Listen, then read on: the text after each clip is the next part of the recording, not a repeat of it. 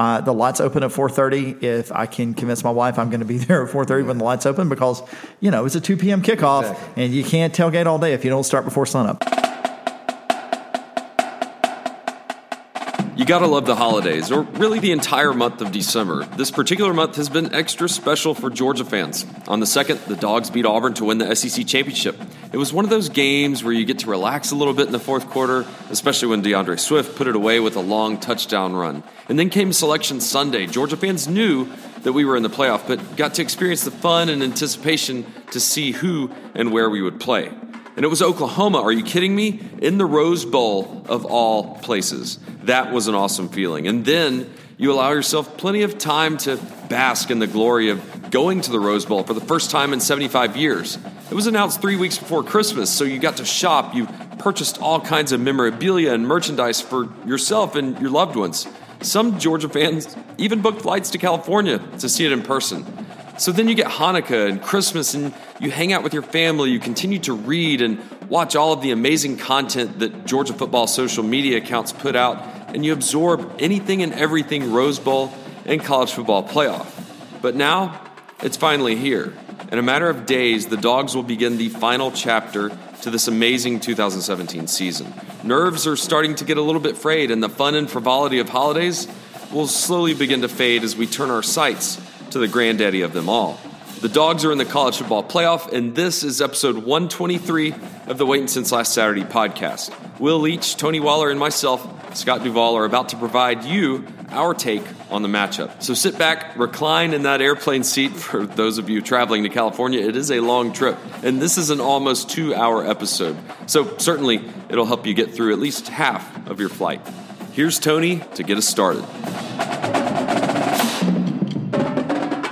I don't know if you know this. We're going to the Rose Bowl. Yeah, you're going to the Rose Bowl. I am definitely going to the Rose Bowl. First off, okay. we have plenty to talk about. Yeah, pace yourself. Yes, yeah. Waller, I don't want to overstate this, but I feel terrible for Scott because here he is in his new home, in these wonderful offices, and Tony went blasting through the drywall like the Kool-Aid Man, ready to do this show today. He is very, very amped, and why wouldn't he be? Because it's been we'll get into everything that's going on, but first off, welcome back. Everyone had a very happy holiday and Merry Christmas season. Yeah, it was a great Christmas. Yeah, I think it's been 2 weeks since we spoke. It's been weird. It is weird. It's strange because I guess this is part of the playoff, the weirdness of it, that the SEC championship feels like it was forever ago, and you're still gearing up for this. And in the middle of this, and this will be something, of course, we'll talk about, is this big recruiting stuff happens right in the middle for the first time ever. That totally snuck up on me. Yeah, it's because it's never been at this time before. So it's very straight. I understand why they do it, and it makes sense. It certainly makes sense for a big program like Georgia. It's funny. It's actually perfect for new recruiting signing day. Is perfect for a place like Georgia, which is a huge recruiter, and great for a place like Georgia Southern. Yeah. Because those are the people those middle tier 4-star guys who would like to go to a Clemson or would like to go to an Auburn, but Auburn's keeping their options open. A lot of times they want to go ahead and sign with the smaller program so they can be assured of something rather than to wait it out. So, but the ones in the middle, like your Illinois, those are the ones that get kind of screwed over. It has been, it just feels like so much has happened even since we talked. Before we get to run through a wall mode, let's talk a little bit about news items. I think there are several big ones. Yes. We'll start from the unfortunate and then build up toward the fortunate. Okay. Natrez Patrick will not be playing.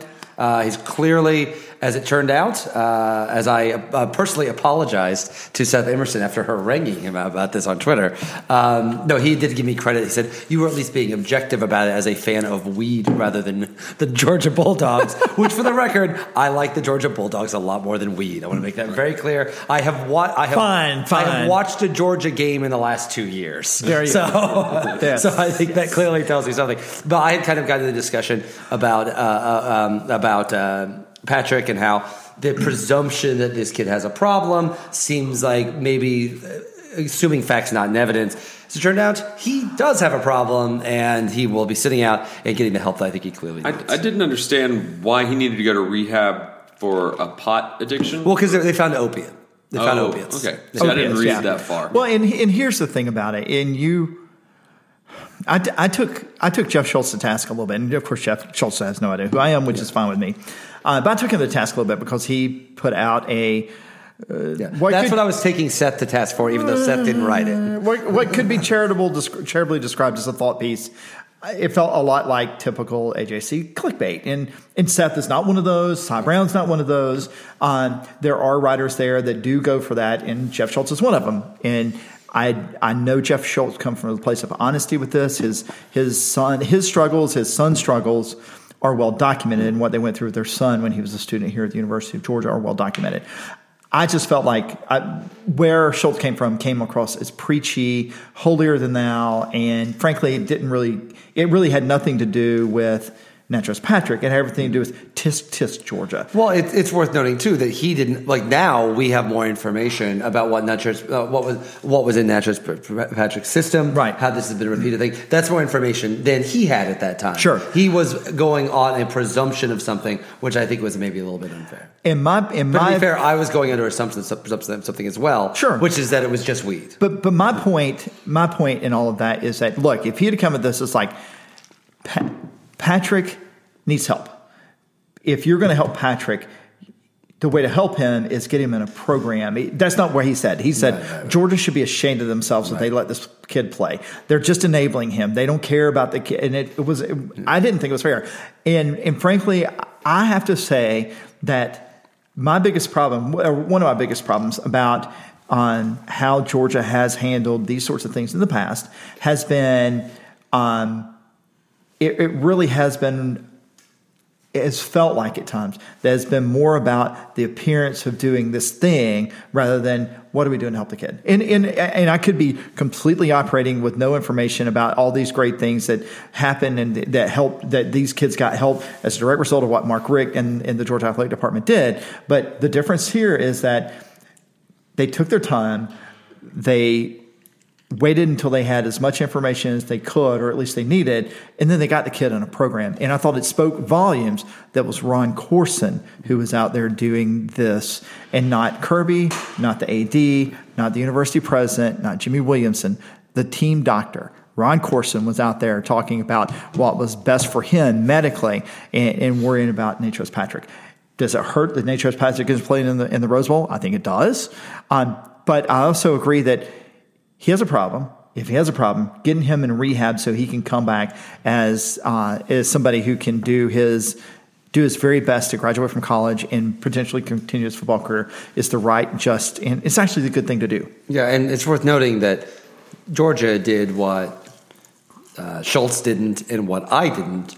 It actually took its time before casting judgment on something. So I think absolutely. But that's what that is all you can ask. Everything is for these days, to just jump to conclusions. I usually try not to do that. I think I was just very fired up by the tone of Schultz's piece, while understanding the tone was really, and listen, I particularly didn't like the idea, and I don't know Schultz. He doesn't seem that terrible to me. He's never jumped out at me as I think Seth is really great, and so I think he's what you kind of want. But I understand that other people have other priorities and other, frankly, it's kind of like a tenured professor, Yeah, and I mean, other been people, there long enough, and they have other jobs. They have other jobs to do.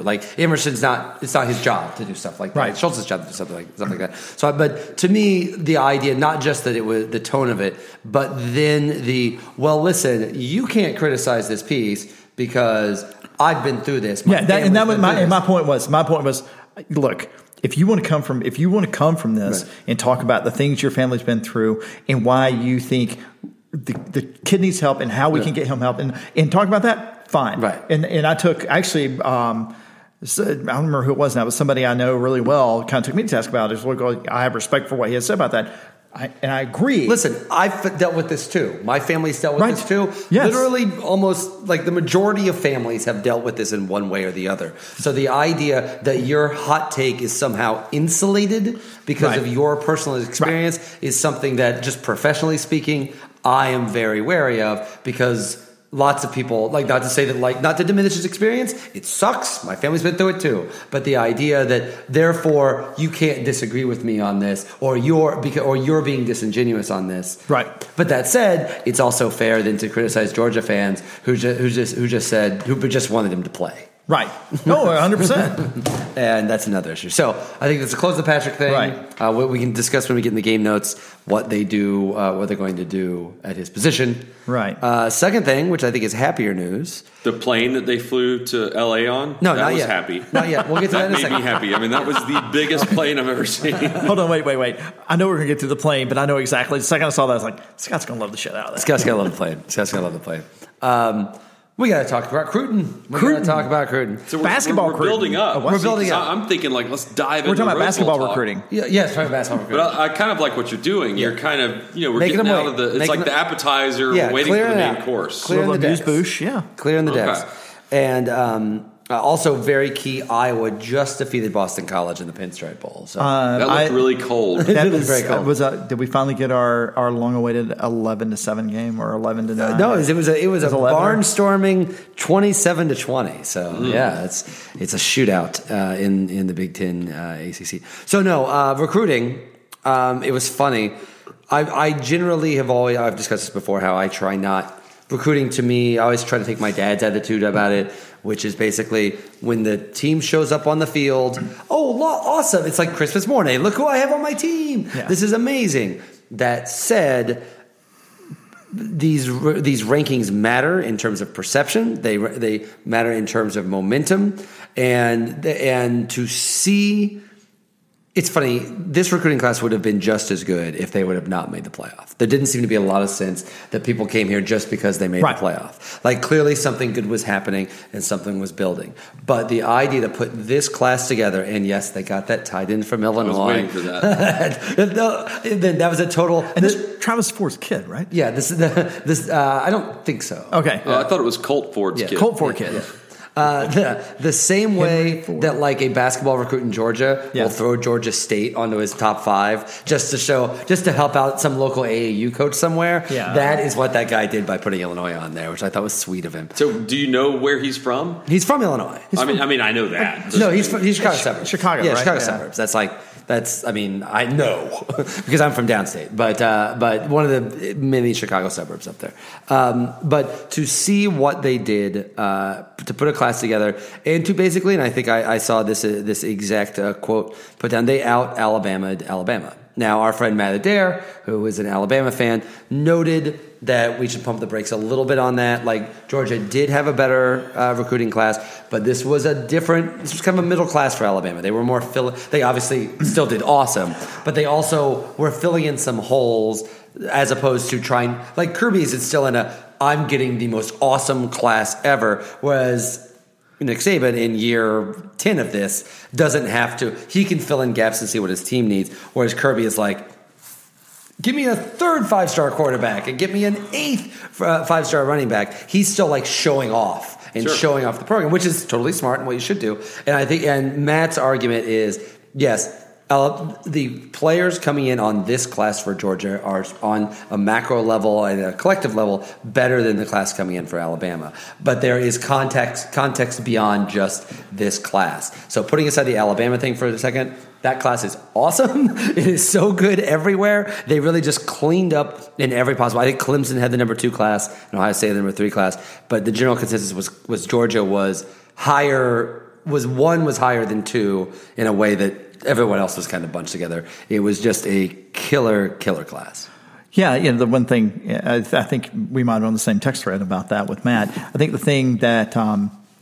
takeaway from it, as much as anything is, we outdid Alabama or whatever, is that this class set up particularly well for what Georgia needed. And then they went on, they also showboated. And then they kept going. And then they also showboated by signing some more offensive linemen. And they're also, like, backing off of top 100 guys Well, yeah, because they think they can get the top 50 guys. Well, that's can you imagine being in that situation? Interestingly, Yeah. a guy decommitted on Christmas Day for quote-unquote reasons outside of my control.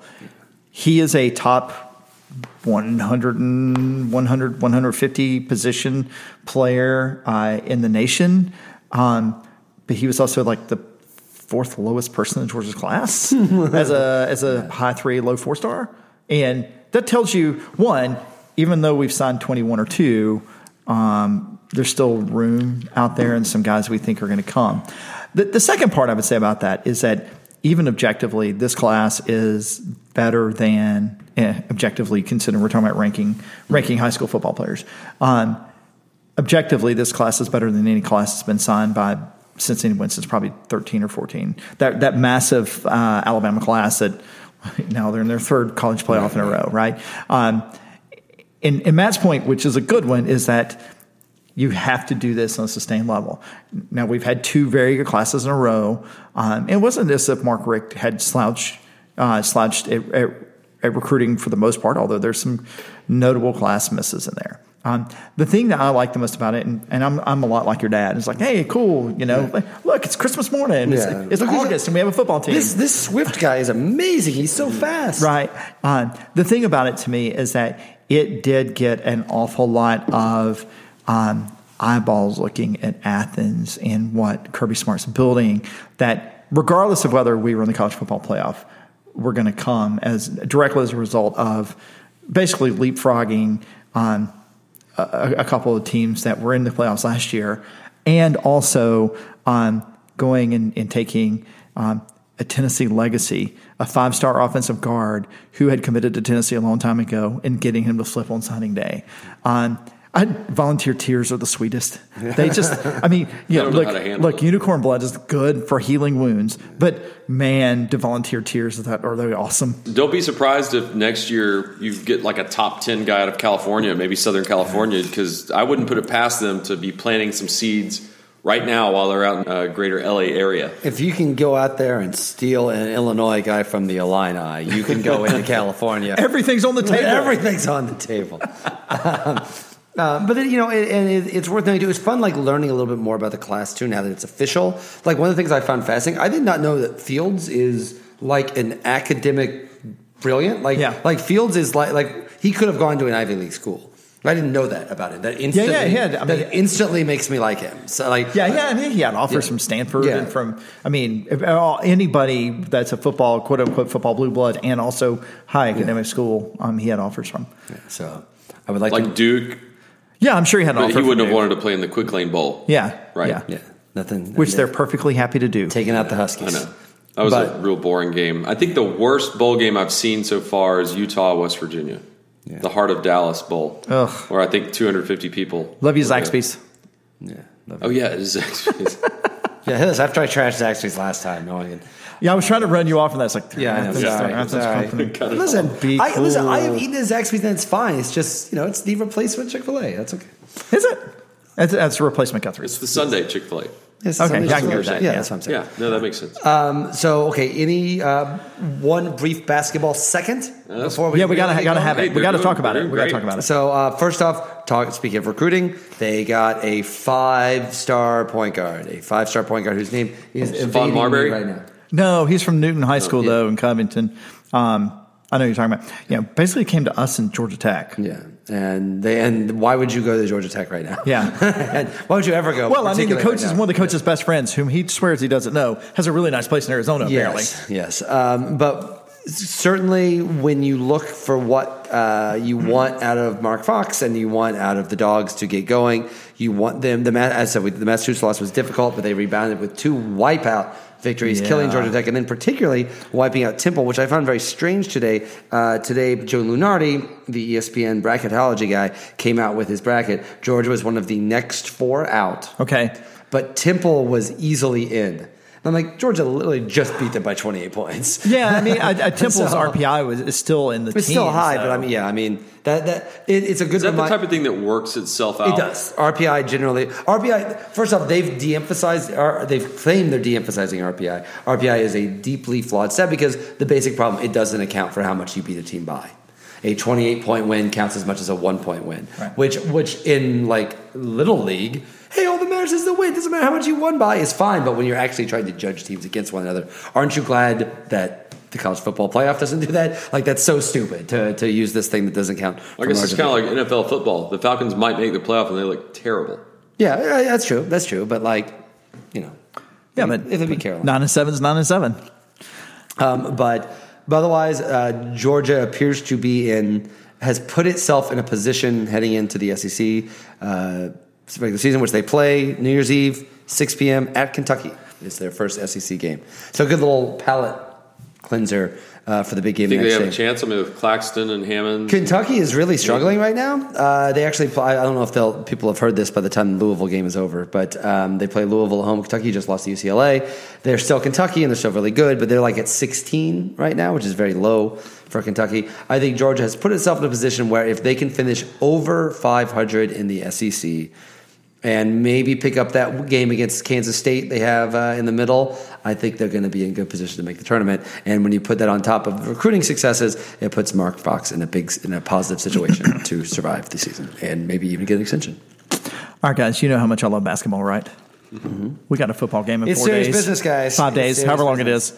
We're going to the Rose Bowl, y'all. It's Rose Bowl. Here's my one thing, the one time that my Illinois football knowledge is actually going to be useful for you Georgia fans. I, unlike you, have seen my team play in the Rose Bowl. I've never seen them in person, but I've seen them make it. So here are some fun things that happen outside of just the game itself when your team is in the Rose Bowl. We're not losing to Southern Cal by a bunch. Yeah, you're not losing to Southern Cal. We're not coached by Zook, which is another thing. No, Richard Mendenhall. But the number one thing that I still love, and I absolutely love to this day, is the Tournament of Roses parade. You said, Tony, you're not watching it.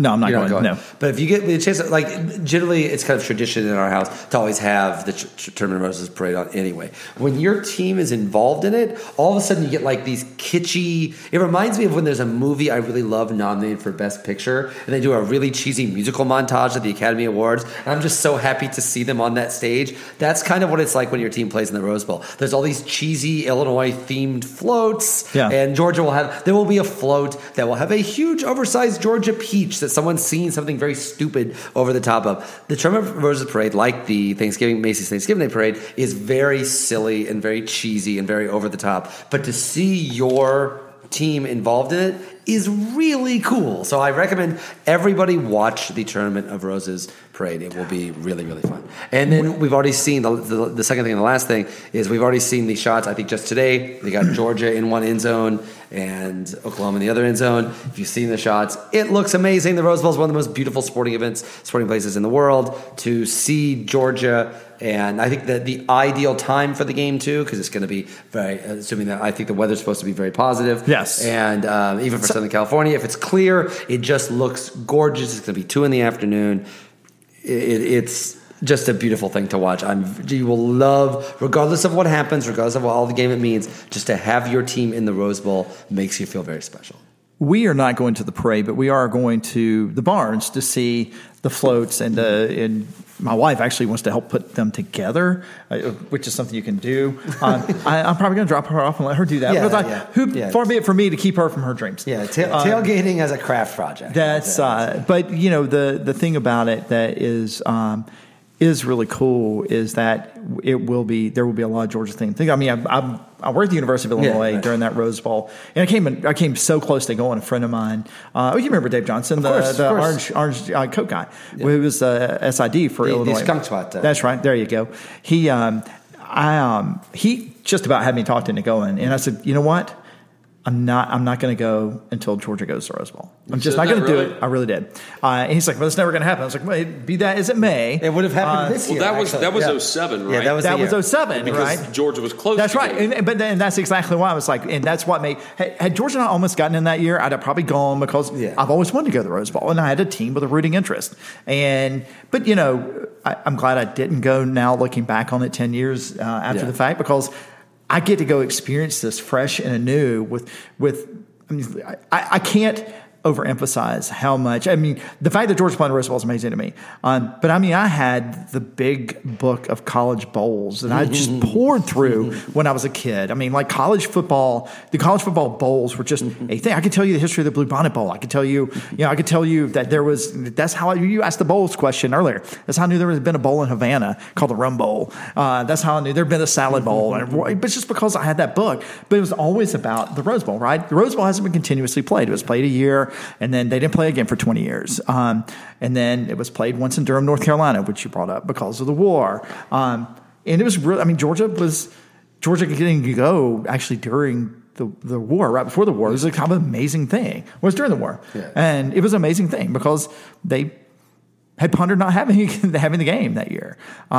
Did you see the live clips? Those are really cool. Patrick Garvin put them out. Yeah. Amazing. Some colorized stuff. It was really, really cool. I think it was shot in color. Yeah, it was shot in color. Okay. So, but I'm so fired up about the opportunity to go to see this beautiful stadium, to be a part of the pageantry, to be a part of the Rose Bowl, part of that history. And I realize I'm just one of 92,000 people who are going to be there, but odds are I'm going to be the loudest. If I can I'm going to do my damn level too. How are your seats? They're in the stadium. Yeah. I am actually pretty close to the Redcoats. I've already connected with Nathan. I met Nathan, by the way. Yeah, he is not nearly as bad as you make him out to be. He's awesome. He's like 11. I didn't realize he was that young. Oh yeah, no, he still gets carded. He still gets carded by cigarettes, and he does. I don't know if he buys cigarettes or not, but he gets carded to go in the arcade. Nobody under 30 smokes anymore. But I'm sitting by the Redcoats. I'm relatively low in the end zone there. I'm just really fired up about the possibility of being there. You know, the San Gabriel Mountains, right there. You know, the sun coming over the mountains. It's just gorgeous. It's I absolutely can't wait. It just can't wait. Yeah. And so, what's your itinerary? You're leaving tomorrow. Well, I'm taking the kids to my parents tomorrow. No. And then coming back. We're leaving out of Atlanta late Friday, going to Vegas, and we're driving across.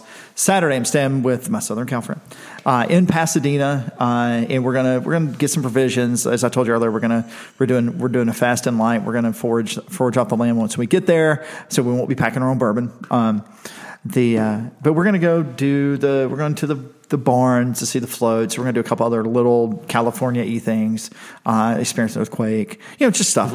As a possibility, I'm going to the Raiders-Chargers game Sunday at StubHub Stadium, whatever it's called. Much better place to see an NFL game than the Coliseum. Yeah, I would think so. And then it's actually a big game for the Chargers. We are, yeah. So, and then we're going to the lights open at 4:30. If I can convince my wife, I'm going to be there at 4:30 when the lights open because it's a 2 p.m. kickoff, and you can't tailgate all day if you don't start before sunup. And so that's the plan. We're going to be there.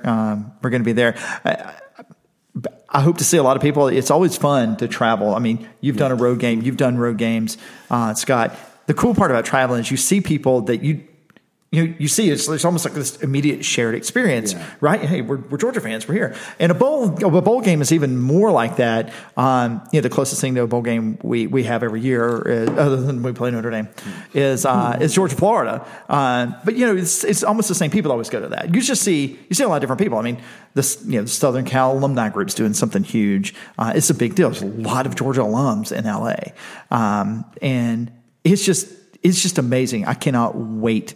Can't wait for the flyover. I don't have any idea what's going to happen, but there's going to be a flyover. Georgia actually plays the Redcoats as the visiting team. They will play pregame.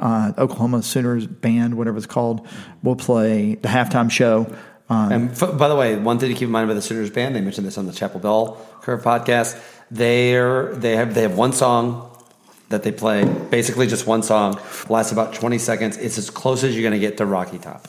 The song doesn't sound like Rocky Top. But it's played as incessantly, yes, like as Tiger Rocky Rag or something like that. So just be ready to hear that Oklahoma song every single time they do something positive, which hopefully won't be very often. Hopefully, it will be as often as we heard Rocky Top this year. That was amazing. Although, yes. I guess it's time to talk about the game. And you, I'm going to invite. But if anybody is listening, and I am going to Livewire Athens downtown. They're having an open viewing thing. You can reserve a table. It's free to get in. I've reserved a table for me and my family, and my parents are going to come, and we're going to do the full. We will get my son will be wearing his ordered somewhere through China, made in China. It looks good. It does. It looks like it is Nick Chubb jersey that literally says "team" on the tag. So with a Nike swoosh that's more like a half moon. Like it is. Listen, it not only should you not get contraband clothing, you definitely should not do it with the name of a college football player who's not getting paid fully. Like as an adult, you should never ever do that. My kid is 6 and he loves Nick Chubb more than anything in the world. I'm not going to, it was Christmas, so he will be wearing that. He's very excited. So if anyone is in Athens, and I know a bunch of people that are going to Live Wire, it's a full-on, it's free to get in. There's a bar, there's food, and they're doing it up. I know there's also some movie theater. A lot of movie theaters are showing the game in Athens, but we're looking for an ideal place to do that. I would say that it's frankly, a little bit better than what you're doing, Tony. I think it's a little bit better. Well, I mean, I'm not going to be I'm not going to be in Athens, so I think it's a push. Yeah, I think that, yeah. So it's serious business now. So. We have a game in 5 days. So great thing, maybe to kick us off. I was gonna kick us off. Maybe I'll do this up. No, I'll do it now. Since you mentioned the Rose Bowl, yes. Since that's where it's going to be played, yes. Tony. I was real concerned about the gastronomical selections. Okay. At the Rose Bowl, I did some digging and found out that this might alarm you. So I'm glad you're sitting down. There are no kitchens in the stadium. Okay. Did you know that? I didn't know that. Yeah. Although I will tell you, I did see an episode of Quincy where a foodborne illness outbreak infested the water of Los Angeles County because of water siphoning in the Rose Bowl. Well, not considering your 1980s television viewing, they are going to have a special half-pound burger that's specifically for Georgia fans. If you want to order that with, and here's how they're going to top it: pulled pork, pimento cheese, and fried green tomatoes. Okay. That's their interpretation of what Georgia fans would like on their burger. That sounds like what someone has never been to Georgia would think of. And then they're going to have a granddaddy dog, which is a quarter-pound dog wrapped in mac and cheese, pulled pork, bacon, and barbecue sauce. Yeah, I'd give that a go. And then they're going to have farm-to-fan nachos, meaning it's farm-sourced with local homemade salsa available, which I would think Southern California is pretty good with their homemade salsa. Now, you can drink in the stadium. They're going to have numerous libations for each team, kind of a signature cocktail, if you will. And if you're a Bud Light or Miller Lite drinker, you're out of luck because they will be serving Coors Light, Dos Equis. Did I put the inflection on the right? Dos Equis. I see the commercial long enough. Yeah, I think it's Dos Equis. Yeah, okay, we'll go with that. And then it means 2 Equis. Yes. And then local craft beers. I have a question about the cocktail. I mean, I'm assuming the Georgia cocktail is like Jim Beam and Coke. Yeah, but I don't think so. Should be. I think it's going to be a little more frou-frou for that. But and then the final bit. This has nothing to do with food, but you maybe I'm getting to this point before you bring it up, just to one up you. This is the first time since 2002 that no Pac-12 or Big Ten team is represented, and I couldn't tell you who played in the 2002 one that wasn't them because I was thinking, it must have been when Texas. No, they played USC. Right. So I don't know if somebody's probably yelling that into their radio right now, but it is. That would have been the Miami. Miami. We need to put Chad on that, right? Yeah. I think it was Miami's last national championship. I think. By the way, if there's ever been any doubt about this, when we say get Chad on it, we mean there was literally a dude that was wearing a leather suit with chain that we bring out of a trunk, and we pull him out. You've seen Pulp Fiction, right? I don't know why Chad's going to be the Gimp now. Yeah, Chad's the Gimp. He's the stat Gimp. The movie's more problematic than it used to be. You think so? Miami and Nebraska, right? yeah. Miami, Nebraska. That's right, because Nebraska was not in the Big Ten. But no. What? They weren't in the Big Ten. They've always been in the Big Ten. They've always been in the Big Ten. Missouri's always been in the SEC. We have always been at war with you, Oceana. Yes. So, Ivan Maisel, one of my favorite football writers for ESPN, and just an absolute prince of a human being, wrote this piece this week where he actually talked to Kirby Smart. And he brought up something that I've hinted at a couple of times this year, particularly once we realized that this team was going to be what it was, which is this is the last time it's going to be this fun. And this is the last time where everything is found money. That's what this year's been, right? This team was like 16, 15 to start the season. Was just hoping to, if you told us going into this year, like obviously as the year went along, our viewpoint on this changed. But if you told us beginning of this year, hey, just win the SEC East and this year is a success, we would have all taken that, right? Yeah. Yes? Oh, yeah. This is the last time that we will ever be able to say that. Now that this season has happened, this year of found money, this year of investing in Bitcoin. Yes. This year, Bitcoin's fallen, man. Remember, this has been the year of not only the incredible defense and the Savage and Roquan Smith. And the emergence and the great running backs and the emergence of Fromm and just all the wonderful things that we've seen. It's also the year of the revenge tour. It's also the year where Mark Richt actually had a great season, but still fell short. Like everything you would want or imagine, that's come true. Normal. Yeah, that's what I'm saying.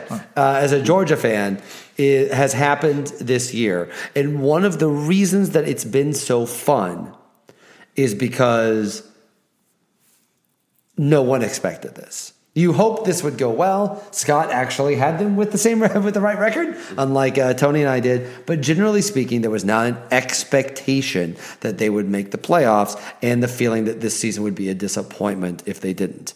This is the last time that happens. This was really what Maizel's point column was about. The idea of you never get to have this running. This year is just nothing but fun. Revenge Tour, Roquan, Savage, Fromm, Rose Bowl, taking Auburn, and first SEC championship game at the Mercedes-Benz Stadium. All of these wonderful things all happened this year, and they've all been fun. They've all been this great motion of discovery, and there's been this idea that even if they don't win it, if they lose to Oklahoma or go to the championship and lose to them, this season has been such an unmitigated success that no one is ever going to say, "Oh, that year, what a disappointment," because it's been so fun. The problem with that, and of course, these are nice problems to have, is this is the last time that happens. This is the last time you get that, because now next year, just an SEC East championship is not enough. It's going to be a failure. Yeah. And that's it. And that's what we wanted. That's clearly what everyone wanted from Georgia, to be set up this way and have the expectations, again, to be Alabama. They're getting there and they're being there.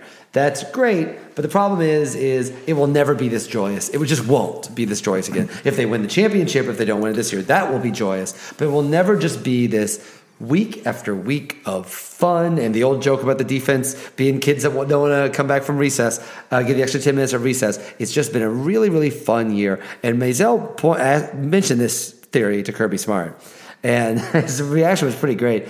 He's like, "Man, it's kind of depressing when you put it that way." and he's, of course, right.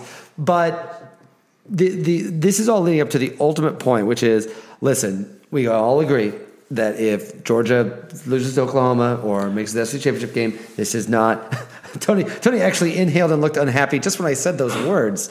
But no one's going to be disappointed in this season. But as I've said before, it is so hard to get here. Everything has fallen exactly right for Georgia this year, and they still just barely made it.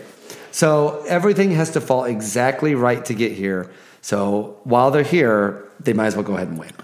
Yeah, the reason I sighed and looked upset about it is because I've processed that very thought. As a matter of fact, I read Maizel's little piece or the quotes and thought the same thing. It's like, yeah, he's right. It's like, and I have to check myself about that, right? That we literally spent up till this season, the prior football seasons, comparing ourselves to 2012 and how close we were, and just falling 4 yards short in that SEC championship is not what we aspire to. Well, now we've reached higher than that. That line has moved, right? It's merely winning the SEC championship is not what we aspire to, and no matter what happens, be it resolved. And even if I have Dr. Goldstein on speed dial, I'm by God going to enjoy the hell out of this game Monday, and it's going to hurt. It's going to be sad if we lose, but I think I'm always fondly remember this football season in a way that, frankly, in the same way I remember football seasons, the past football seasons, even from my childhood, the 80 to 83 run, kind of even Donovan's magical. Golf's magical year when we went 10-2. Just everyone expected we were going to be 6-6 or 6-5. I hope Georgia fans will, regardless of how this game goes, and we're obviously going to make some picks in a little bit, regardless of how this game goes, we'll be able to look back on not just what this team's accomplished, but those guys that sacrificed a year of a lot of money to come back and play football and to be a part of this. What the coaches have put into it. I mean, look, Jacob Eason, who went into the season with a lot of snippy rumors about not putting the work in or not being a team guy or whatever, wholly proven himself to be far above whatever those rumors were because of things beyond his control, getting hurt in the second series. And we have no way to rewrite that theory, rewrite that history, but there is alternative history out there where he stays and plays and we're not where we are. And there's also alternative history where we're 13-0. And but the cool part about everything about this season is that it has been a fun, happy-go-lucky ride. And despite the fact that I spent a large part of this season dreading the next game because of expecting the shoe to fall, I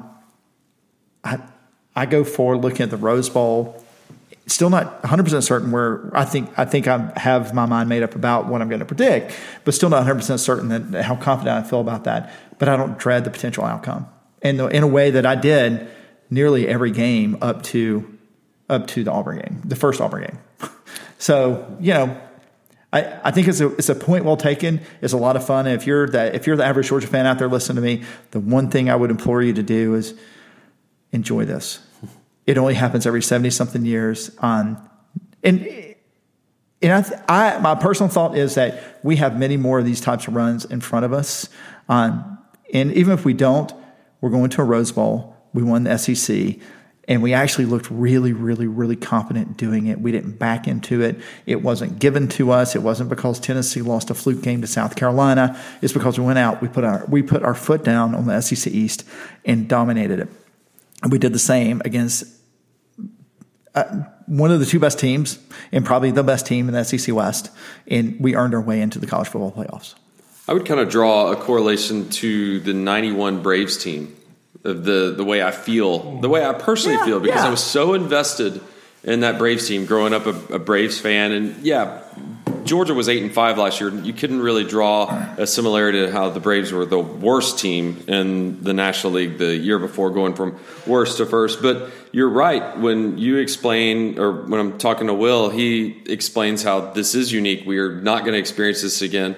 And Tony kind of echoes that, because if you think back, if you were a Braves fan in the early 90s, that first year of beating, clinching against Houston, I think it was, when Greg Olson leapt into John Smoltz's arms, and then you go on and you beat the Pirates game. The Sid Bream slide was the next year. Yeah. You win the National League Championship Series. I can't even remember. It was still against the Pirates. Was it? Oh, yeah, it was the Pirates 2 years in a row. That's right. And then you Barry Bonds had that throw. Epic. Yep. You had the Barry Bonds throw.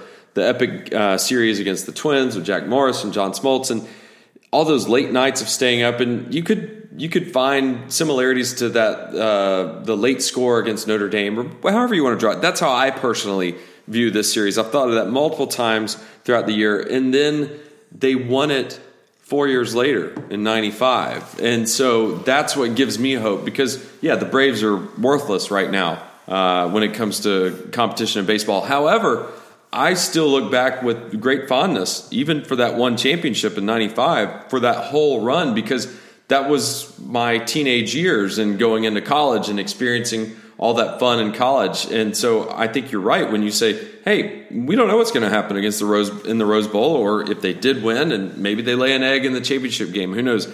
But I have enjoyed this. I think it's obvious that most Georgia fans in the Bulldog Nation has also equally enjoyed this. This is a fun team. It's got little quirkiness going on with the shoulder pads and all of the names they give them. Yeah, Rodrigo with the helmet. I saw a kid at the basketball game. I love that kid. Dressed up as Rodrigo. There's a kid at the basketball game that gets on the board wearing Rodrigo. They've got he keeps the helmet on with the glasses. Yeah, the cult heroes and all the great, we're all going to be able to stock our man cave with memorabilia, significant memorabilia for years to come. So I'm really encouraged by it. I think you're exactly right. It's not going to be the same, but we just need to check our perspectives and move forth and really just like we began this podcast talking about recruiting.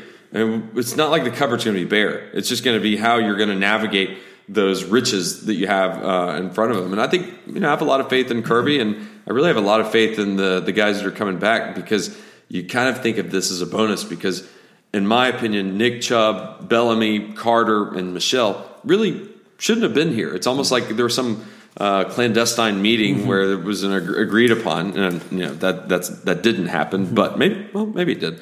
But it's great, and I think that the Rose Bowl is the perfect cherry on top. And I think we should talk actual statistics. Yeah, I want to get one last point. I agree. I want to get one last point on this. Is the one upside on this too is I always think I was at the first national championship game between Ohio State and Oregon, and Oregon fans knew they were so nervous going into that game because they knew this was their shot. They had Mariota, they had Kelly. They knew those guys were not going to be there forever. They knew how hard it was to recruit in Oregon. This is frankly how I feel as an Illinois basketball fan when they make the Final Four. It's so hard for a team like Illinois to make the Final Four or a team like Oregon to make the national championship game that the game is so fraught because we're not getting back here again. Like if we don't take advantage of this opportunity now, we're never getting back. One advantage to this as a Georgia fan, and maybe they won't get back. Right. But I like their odds too. This doesn't feel like, again, we've said this many times. Falcons in the Super Bowl. Yeah. I don't think they're going to get back. Exactly. Like the Falcons in the Super Bowl is a great example. The idea of they are here. You have to win this now because they're not the Patriots. They're not a team that you just can trust to get back. Georgia is a team, and maybe they won't get back, but we've talked before about this feels like the start of something rather than the end of something. This feels like it would be what you want is you want to be the 2016 Cubs. The Cubs had a 5-year plan to win the World Series, and that was year 2. And they won it in year 2. Turned out, pretty good idea they won in year 2 because they were worse in year 3 and maybe worse in year 4 and year 5. The plans don't always work out the way that you think, but the fun of that Cubs year was if the Cubs would have fallen short that year, if the Indians win that game 7, and the Cubs win it 2 years later, obviously they're still excited the Cubs won the World Series, but it wasn't that magical season. If Georgia wins the national championship this year, this is the magical season. Like this is that Cubs-like magical season where everything was awesome from the get-go. And even with the Auburn setback, everything that you could have wanted to have happen happened. If it doesn't, now if they went later, obviously it'll still be great. But this is the magical year opportunity. I think the Auburn setback might help with these next couple of games because they already had their freak out. Because one thing Tony and I were talking about before we started was my wife was up there asking about, what do y'all think is going to be the score? And we were giving our score predictions. And I said, hey, don't freak out if we're down 21-10. And then I kind of, under my breath, said, well, as long as the team doesn't freak out. Because that's what brought them down against Auburn. But yet that was the one crowd that was completely against them. And this crowd out here, or that'll be out in L.A. or Pasadena, is at least going to be half and half. Yeah, and the thing about it to me that I keep coming back to when you think about that Auburn game is that we have seen significant improvements in Kirby as a head football coach and the coaching staff in learning from their mistakes. And I think they will all point to that Auburn game, particularly the lack of adjustments at halftime, as the one thing they probably wish they could do over. Now, of course, it turned out fine because given 2 weeks to prepare for them going into Atlanta, they had a perfect game plan for what Auburn wanted to do. And you can say, well, Kerryon Johnson was hurt or whatever. Even if he had been fully healthy, I'm utterly convinced Auburn still loses that game. And frankly, it's probably not that different. And that has everything to do with the fact that Georgia completely retooled what they wanted to do offensively. And also they had a different defensive scheme, frankly, one that's probably going to come in handy Monday to combat what Auburn wants to do. And I'll talk about that part in particular because that has a lot to do with the way I look at this game. We've gone a very long time in this podcast without saying the words Baker Mayfield.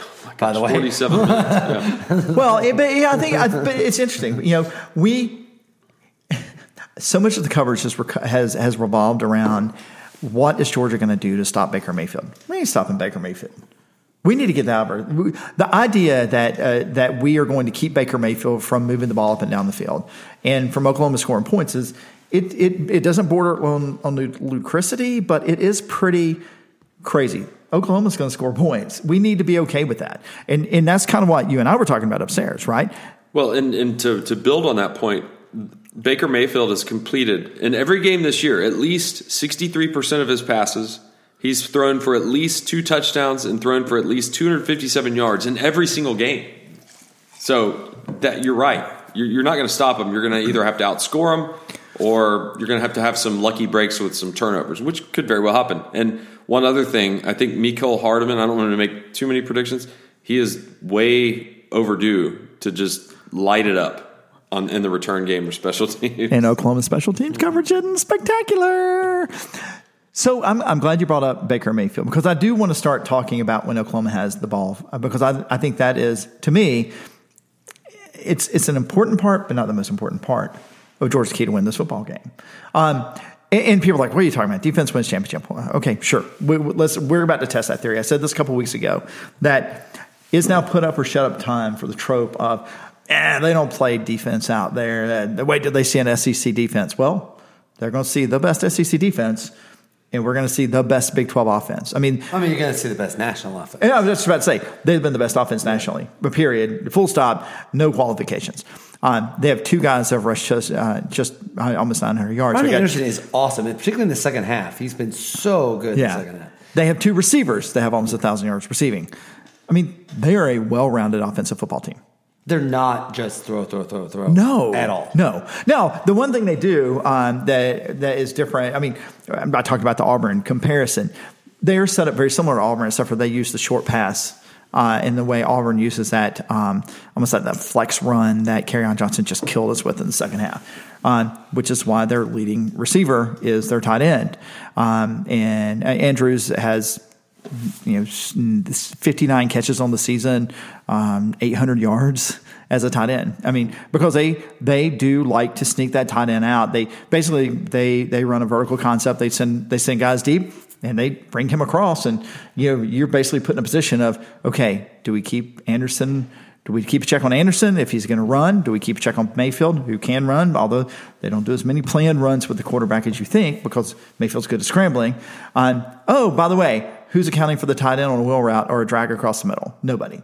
And that's where they pick up. That's where they hurt you. They put themselves in front of the chains so much. They have so many 2nd and 3s. When you have 2nd and 3, the entire playbook's on the table. Literally the entire playbook. I mean, that's what Auburn felt like they kept doing over and over and over in that second half. It was always 2nd and 3, 2nd and 4, and it put them in positions where they could strike quickly. Right. But the thing that heartens me about this is like, when you look at the one game Oklahoma lost, and they had a couple of games where they didn't play great offense, but the one game they lost is that Iowa State had their, by the way, this guy also played quarterback in the Wildcat a little bit. Can Roquan do that? They had Iowa State's middle linebacker, basically covered Andrews out as a tight end, and also was the spy. And it worked out perfectly. They had a 4-man rush. They kept Mayfield moving around the pocket. They covered the deep guys, and every time he thought to take off to run, well, they were able to either tackle him or make him make a bad decision or throw the ball on a 3-yard out as opposed to a 5-yard out. To me, as I said, Oklahoma's going to score points. But this also feels a lot like Notre Dame. Notre Dame was the best offense Georgia faced all season. We held them to 19 points. Now, having said all of that, every time they kicked a field goal, I tweeted field goal Jesus because my entire time thinking was like, I'll trade field goals for touchdowns every time. I feel like that's something that we have to do. They're going to score points, but we have to put the ball in the hands of their kicker. We have to keep them to 3 points. I mean, they are one of the top converting offenses in the nation on converting drives to touchdowns or drives to scores. But we have to make sure they're kicking field goals instead of scoring touchdowns. This is funny. We talk about stopping Oklahoma. The problem is, Bill Connolly wrote a thing today about how Jake Fromm has been really great in pretty much everything but must-pass situations. And his advantage, of course, is Georgia has not had very many must-pass situations. And listen, every quarterback is worse in a situation in must-pass situations. Like every quarterback in the world, including Aaron Rodgers. Talking about like 3rd and 11. Yeah, just must-pass. Like every quarterback is worse. And Fromm has been good in every possible way other than those things. So that is not meant to be a lack of a compliment for Fromm. But this is Oklahoma's a team with young corners. Like you actually can pick on those guys a little bit. The thing that worries me about Fromm is not that he can't make the pass. It's that to score with a team like Oklahoma, you are going to have to make the pass repeatedly. And you're going to have to avoid that early turnover, which was happening a lot, by the way, up until it almost happened in the Georgia Tech game. Remember, they was that close to having that get it out of the system turnover. It didn't happen in the Auburn game, but that's happened. We've talked about that a lot in the second half of the season. You get it out of the way early turnover. And Oklahoma scores too many points to be able to do that. I think as the thing that worries me is we saw in the first Auburn game that when Georgia was in a situation where clearly they needed to change something up. Things was getting away from it a little bit. And he didn't. And I understand. I get it. This is a run team. This team has 5 great running backs and a great offensive line, and they live and die with the run. I get it. But if something turns and Georgia gets stopped on its first possession or its second possession and Oklahoma scores, then you are, I'll put it this way, I would feel a lot more comfortable as a Oklahoma fan if I'm up 17-0 or 21-0 than I would as a Georgia fan if I were up 17-0 or 21-0. And frankly, Oklahoma fans don't care if they're down 21-7. Yeah. I mean, Iowa State was up 21-7 late in the second quarter. And if Georgia's down, if Georgia's down 2 touchdowns in this game, we're in trouble, like in a way that I don't think Oklahoma is. That's kind of my take on this is Oklahoma. And listen, maybe that forces Oklahoma. Georgia's defense is awesome, so like maybe that forces Oklahoma into bad situations. But Oklahoma has more ways to come back from a deficit than Georgia does.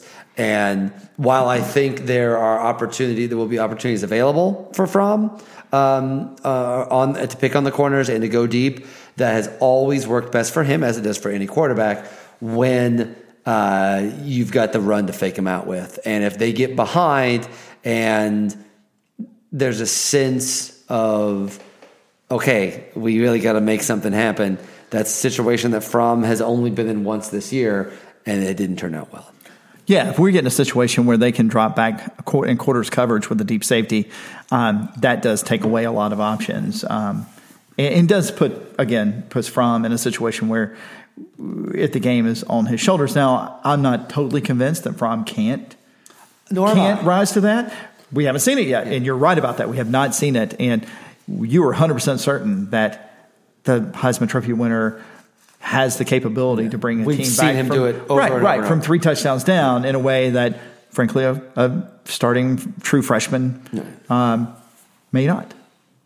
And frankly, I'm not sure Jacob Eason would. Yeah, I'm not sure Jacob Eason changes. Like this is not an offense that is built to come back from big deficits. Just frankly, like Alabama's isn't. Like, and sure, maybe they can. Yeah, but we have not seen that happen. Yeah, the offense is built on efficiency, not super quick scoring plays. At least the kind that allows you to stay in front of the clock. And the big plays that Georgia has had have been a result of that efficient offense working. It's like softening guys up and getting them to overcommit one way and then hitting them big the other way. If you're in a situation where they can sit back or I don't think this is a situation where where Oklahoma's defense ever needs to pin its ears back. Like this is they can sit back all they want, and if Georgia can get control, this just feels like a game. Can Georgia get that control of it? Like remember that? I mean, we've forgotten in the SEC championship game, like that was scary for like a quarter and a half. It felt like the first game, the first quarter felt like the first Auburn game being replayed over again until that turnover, until the fumble, and then at that point, Georgia was in control and never let go of it. The question is, can Georgia get to that point? Can they get to that point where they take control of the game?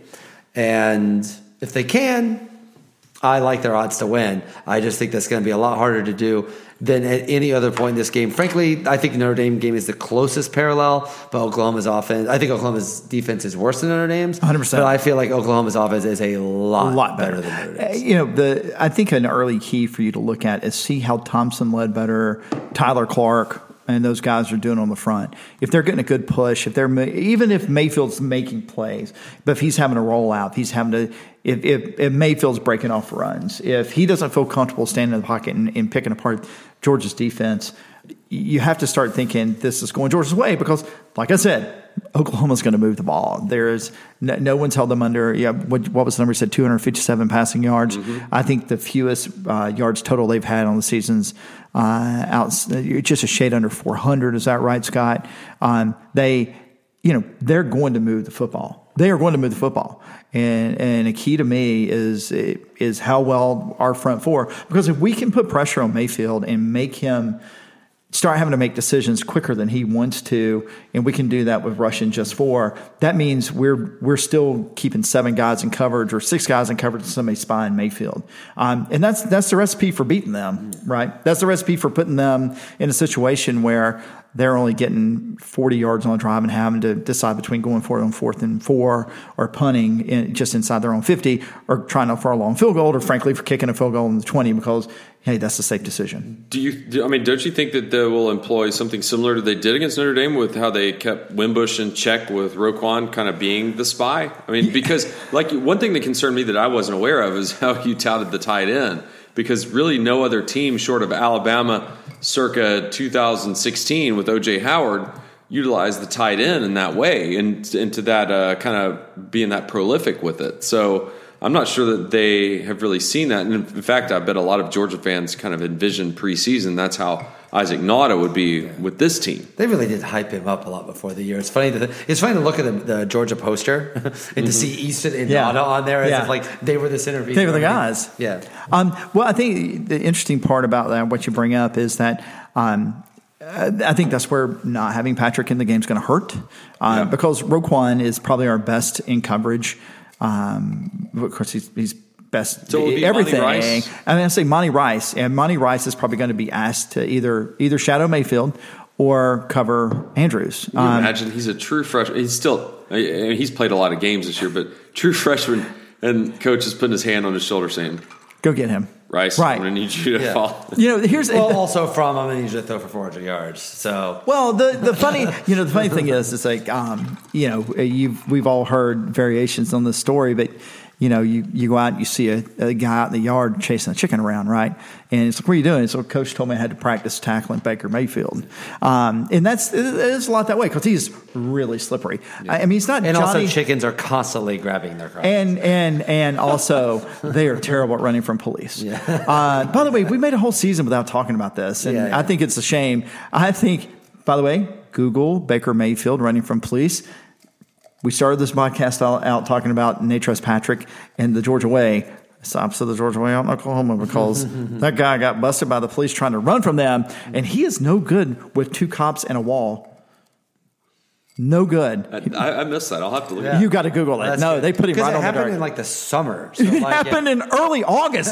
Spring practice. Fall practice has already started. Now, having said all of that, I think you're right. Monty Rice, there is a lot going to be put on him. And frankly, on all the linebackers, I think Reggie Carter, Bellamy, and Carter are going to have to step up. But the thing about it to me is, I don't think they're not up to the challenge. I'm not discounting the possibility that Oklahoma's going to score points. I'm putting on the record they're going to score points. That's going to happen. It's not going to look like the Oklahoma Bedlam game, is it? No, I don't think it's going to be a 60-58 game. I will say, though, if that happens, I will have a from boner. Like, I will never, ever, in all seriousness, like if dibs on that. After all year saying, I don't know if this guy can throw it deep. I don't know if this guy can handle this stuff. If he pulls out a 49-42 shootout, either way, I will never. And honestly, a lot of it comes out. I just don't know if he's capable of it, and I know Mayfield's capable of it. From Boner. From Boner. Hey, listen. Amazing. So here's my. Do you want an ice pick or like a claw hammer or something? I got my. You guys told me. Tony broke my ice maker earlier. I didn't break it. I just made it as always on crushed ice. It only does crushed ice. Yeah. But yeah, so you're not Baker Mayfield. Your hands haven't been in specious places. No, they've not. They've not. No, not in a long time. To paint the picture, we've got a separate cup of ice because the fridge is upstairs and it's all crushed ice, and we've been doing this for an hour, and so the ice is kind of congealed into one big like snowball, and so Will is digging his hands in it. By the way, it just occurred to me. This is the perfect podcast to listen flying out to California because it's going to be 2 hours. Yeah, that's okay though. Oh, come on. How many times we go to the Rose Bowl? How many times do you go to the Rose Bowl?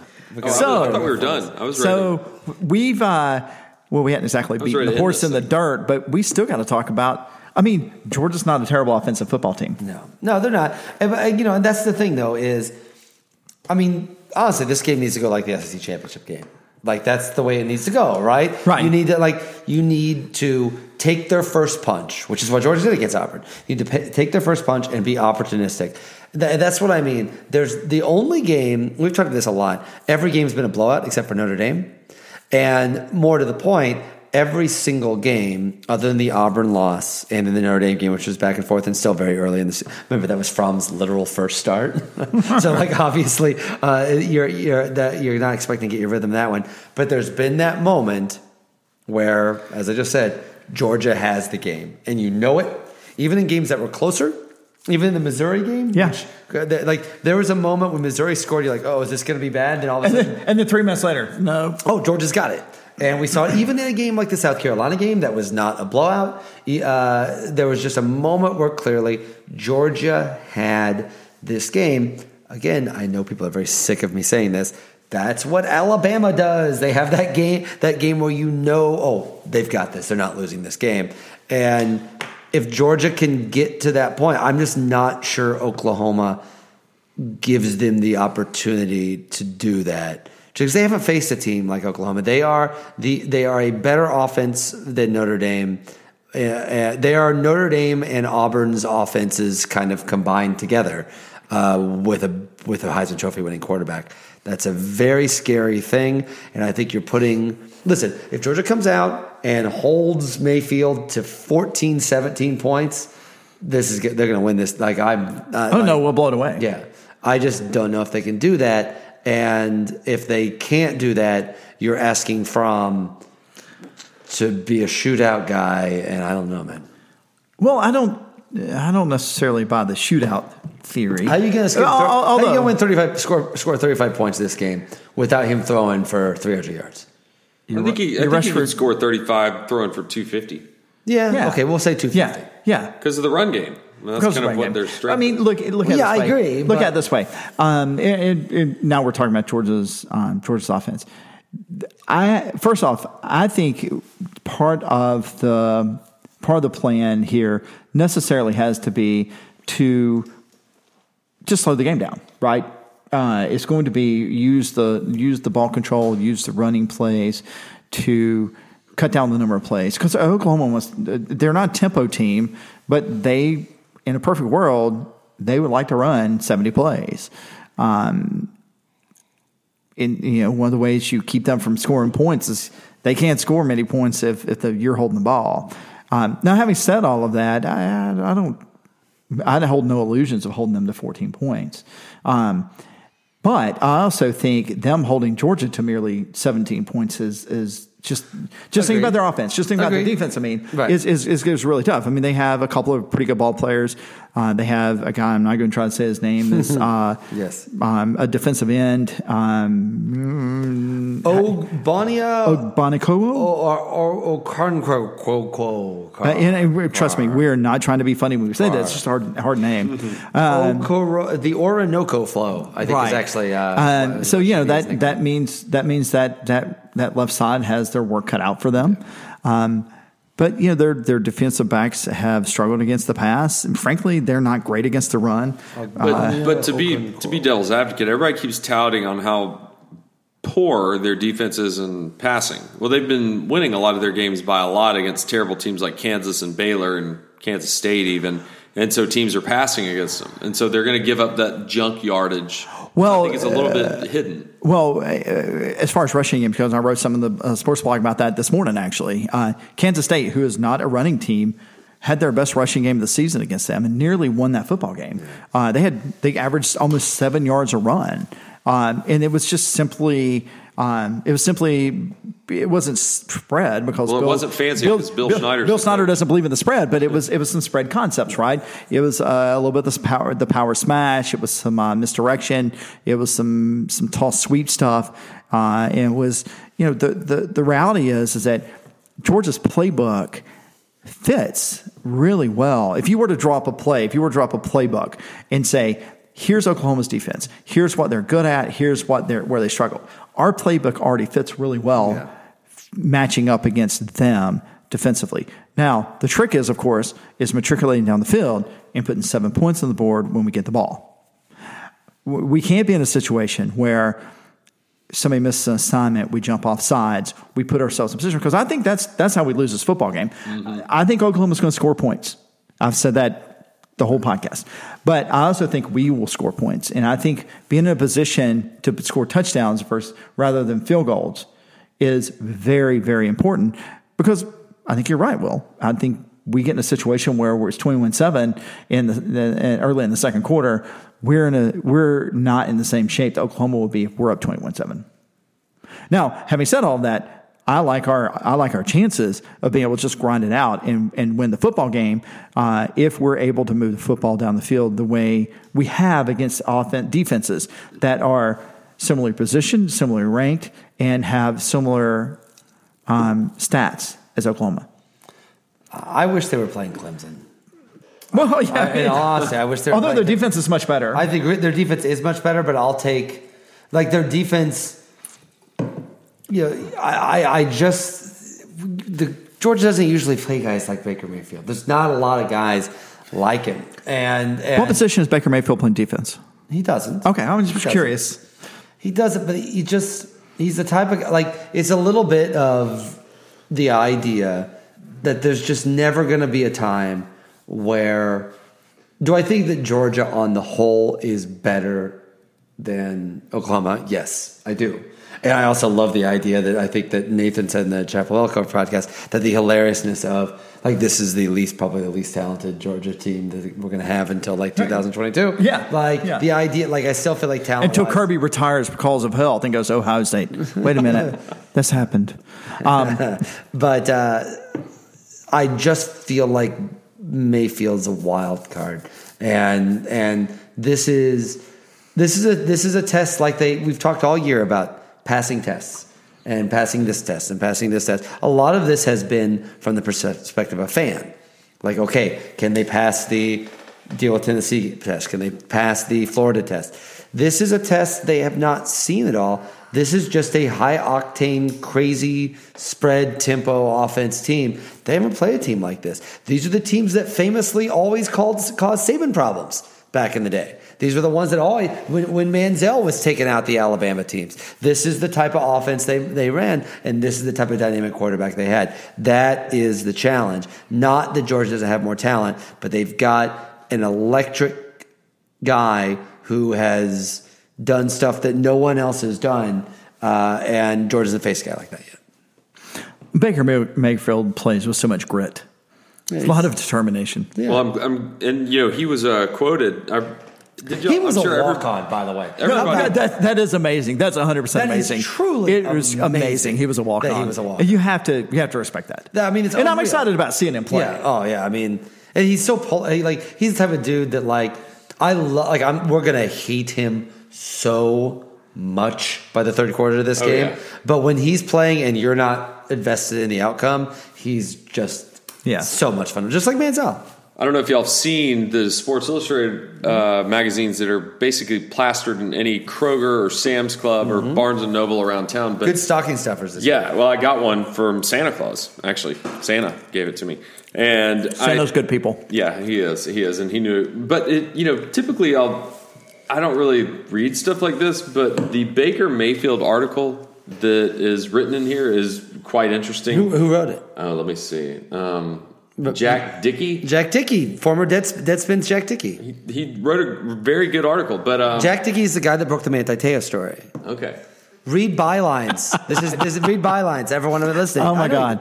Everybody read. I'm so excited to finally get a Manti Te'o joke after playing Notre Dame this season. But the quote that I wrote down. Jack Dickey is real, by the way. See, this is where we get on the reviews about Scott has to keep it in line. Yeah, sorry. Sometimes you're right. Sorry.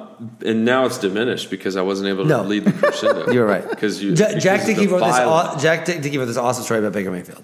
Is that a pen name? No, it's actually him. Is his real name? This is his real name, Jack Dickey. Okay.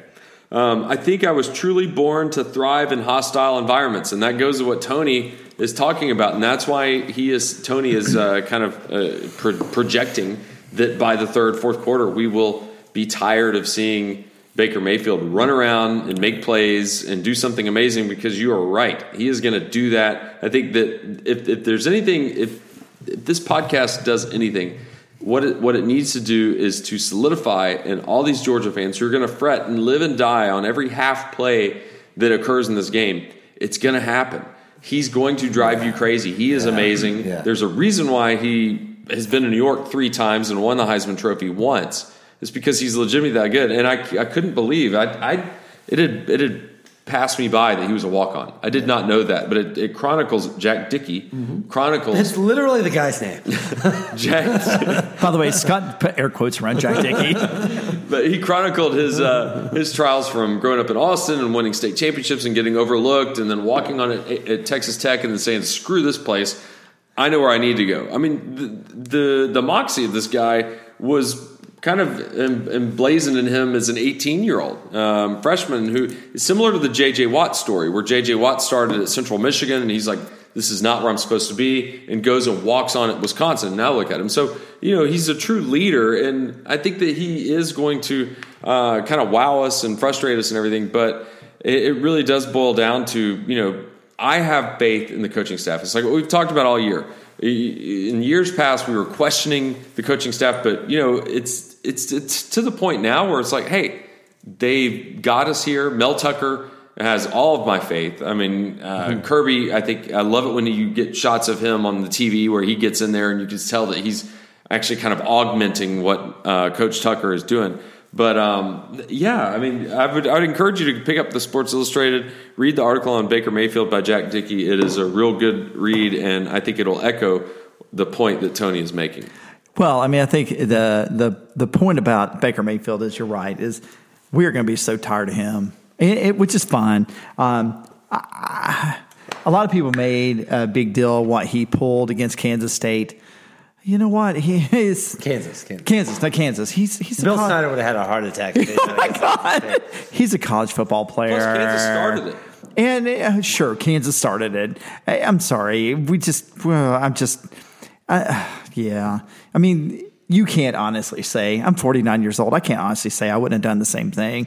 And I have kids. Heaven forbid a guy play with a lot of emotion and get fired. Right. Yeah, I mean, shoot birds, Alabama fans, when you're down 4 touchdowns, Herbie. What? I'm sorry. We're talking about Tennessee now. Yes. Oh my God! I put up for I defended a Tennessee player. Yeah, we got to do something different. Let's go to picks. We can do that. I think let's go. Well, are we doing bold picks? Are we doing bold? We have. Oh yeah, I guess we have to. If we do it quickly, because it'll bore me and the listeners. I know. Well, there's a lot fewer games to get to. Good. Well, let me give you an update real quick. Yeah, where did we end last week? By the way. I think tonight's games or tomorrow's games. I thought it was tomorrow's games. Because I know is it the Texas 27th? plays tonight. Texas, yeah, Missouri let's just get start tomorrow. Let's not redo some of the ones. Let's start tomorrow. But so far, Tony, you are the highest ranked at 25th place, Ooh. And that does not account for whatever bowl game just. I've been streaky as hell. Will, you're in 43rd, and I'm in 53rd, really but I will say I haven't moved. Yeah, bowl games are not. Yeah, they're really hard. UGA Carey's in second place. Of course she is. And in 52nd place is a good friend of mine, fraternity brother of mine, Dwayne Bray. So, Dwayne, I didn't even know you listened to this podcast. Dwayne! Thanks for entering the podcast pool. Okay, we are starting with Friday night's games. We did not do Friday night's games because I would have snarled I'll be on a plane. at Northwestern. So, Friday, 1 p.m. ESPN, Belk Bowl, Wake Forest 7-5 against Texas A&M 7-5. Even though Texas A&M was without his coach, there's all sort of chaos. I am not going to take Wake Forest over an SEC team. Give me the Mighty Demon Deeks. You've taken Wake Forest? You damn right. You know, they've never played either. Georgia and Oklahoma never played, and neither is Texas A&M and Wake Forest. Okay. I'm going to take A&M and Kevin Sumlin's Ghost. Just like Georgia and Illinois have never played. Give me some cloth fans. 3 p.m. Friday on CBS, the Hyundai Sun Bowl, North Carolina State 8-4, number 24, North Carolina State 8-4, against Herm Edwards. Is he going to coach that game? He's not. I don't know. That would have been great. It's crazy. Like, literally during signing day, he was doing his show on ESPN about the NFL. It's Just the dumbest crap ever. They're totally. I have a good friend that's an Arizona State guy. I feel terrible for him. Arizona State 7-5, Hyundai Sun Bowl. I am taking North Carolina State. This may be the last time Arizona State's in the bowl for a long time. The Wolfpack's going to beat the crap out of them. I'll go with Dave Doran. Is that his name? Dave Doran. Doran. Hello, Doran. Friday, 4:30 p.m. ESPN, the Franklin American Mortgage Music City Bowl. Kentucky 7-5 against number 21 Go Cats. Northwestern 9-3. I am constitutionally incapable of picking Northwestern, so go other Cats. I'll pick Kentucky just because Northwestern. I mean, I'm pretty sure I picked Northwestern in the pool, but Did Kentucky give Georgia its best? I guess South Carolina gave it its best SEC East year. But Kentucky was right there. Defensively, as a defensive performance against our offense, yes. Yeah. But that probably was Missouri. Benny Snell's pretty good. And I am, and for the record, I am not one of these, and there's not many of us. I think it's overblown. I'm not one of these SEC guys who's like, we have to pull for the SEC. No. Because I look at all these teams like, I can't stand that team. But I don't really have much hatred towards Kentucky in football. So I'm going to go with the Cats. Well, the Wild. No, they're both Wild. I'm going to go with the blue Wildcats, not the purple. I tweeted this the other day. It's asinine to root for your conference rivals just because they're in your conference. Yeah, you want the SEC asinine. to go 1 and what? 2 and 12. Yeah, 2 and 12. Well, Georgia wins 2 games. Yes. Okay, I'll go with that. 5:30 p.m. CBS Sports Network. Nova Home Loans Arizona Bowl. Let me just say, first off, don't get a home loan from Nova. I don't even know what that is. Whoever it is. Yeah, do not get a home loan from a PBS educational show. Or a college in Philadelphia. Yes, New Mexico State 6-6 against Utah State 6-6. I'm picking New Mexico State just because they're favored. Give me the Aggies. I think this is They're New both Mexico Aggies. State. That's the trick. Yes, they're both Wait, Aggies. they're both Aggies? Yes. Who'd you pick? The Aggies.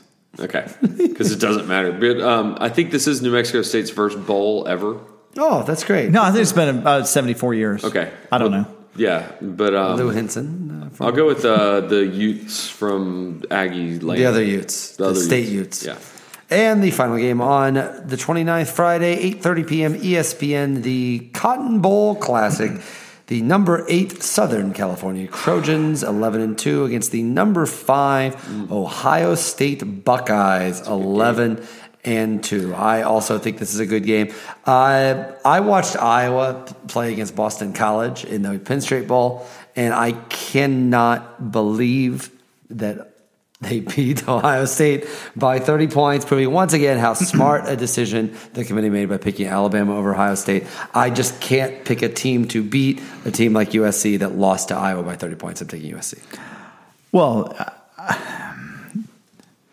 my man Senek, who I'm staying with in Pasadena, is this big Southern Cal fans, and he has sworn off the Trojans. It's not actually true, but sworn off the Trojans till Clay Helton's fired.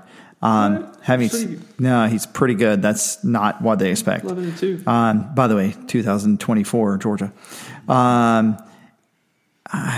Ohio State matches up so well against their defense. I just got to. It kills me to pick an Urban Meyer coach team. You know what? Give me the Trojans. All right, there we go. My favorite meme of 2017 is Sad Pizza. My boys love it. I love that you've discovered this 3 years after the fact. I know. You're right. That is an older clip. I also love peanut butter jelly time. Peanut butter jelly time. I'm gonna go. How did you of all people miss that? I missed it. Where are you going? I missed it. But to me, it's And my Oh my little God, one was Will the just meme did of peanut butter and 2017. jelly. I do love the peanut I'm butter. going to go with the Trojans. Mark All Rick's right. lost control of the podcast. Saturday, December 30th at noon on ESPN, the Tex Slayer Bowl. Who Live from will Jacksonville. slay the Texas? The Louisville Cardinals 8-4 against the number 23 Mississippi State other Bulldogs at 8-4. You can't pull for Petrino. Yeah. I'm not pulling for Petrino. I'm picking Louisville. It stinks. I would love to root for it. I'd love to see Mississippi State win this, but yeah, it's a bummer, man. Like having Fitzgerald not there. Fitzgerald's gone. Mullen's gone. You got to pick Louisville. Oh, Fitzgerald's out? Did you not see that? He broke his leg off. He's still walking backwards. Well, I mean, one foot is. Yeah, right. I missed that. That was, what? Yeah, against Mississippi, like the second quarter. I heard that he was like, injured. I think I was saw not- somebody if say you were that not, said, if don't see it. No, if you were watching live, they replayed it like 6 times. Not in. I don't No. care. I don't care about that game. It's noon on the 30th. Yes. I'll pick Mississippi State, not because I'm an SEC homer, but because I despise Bobby Petrino.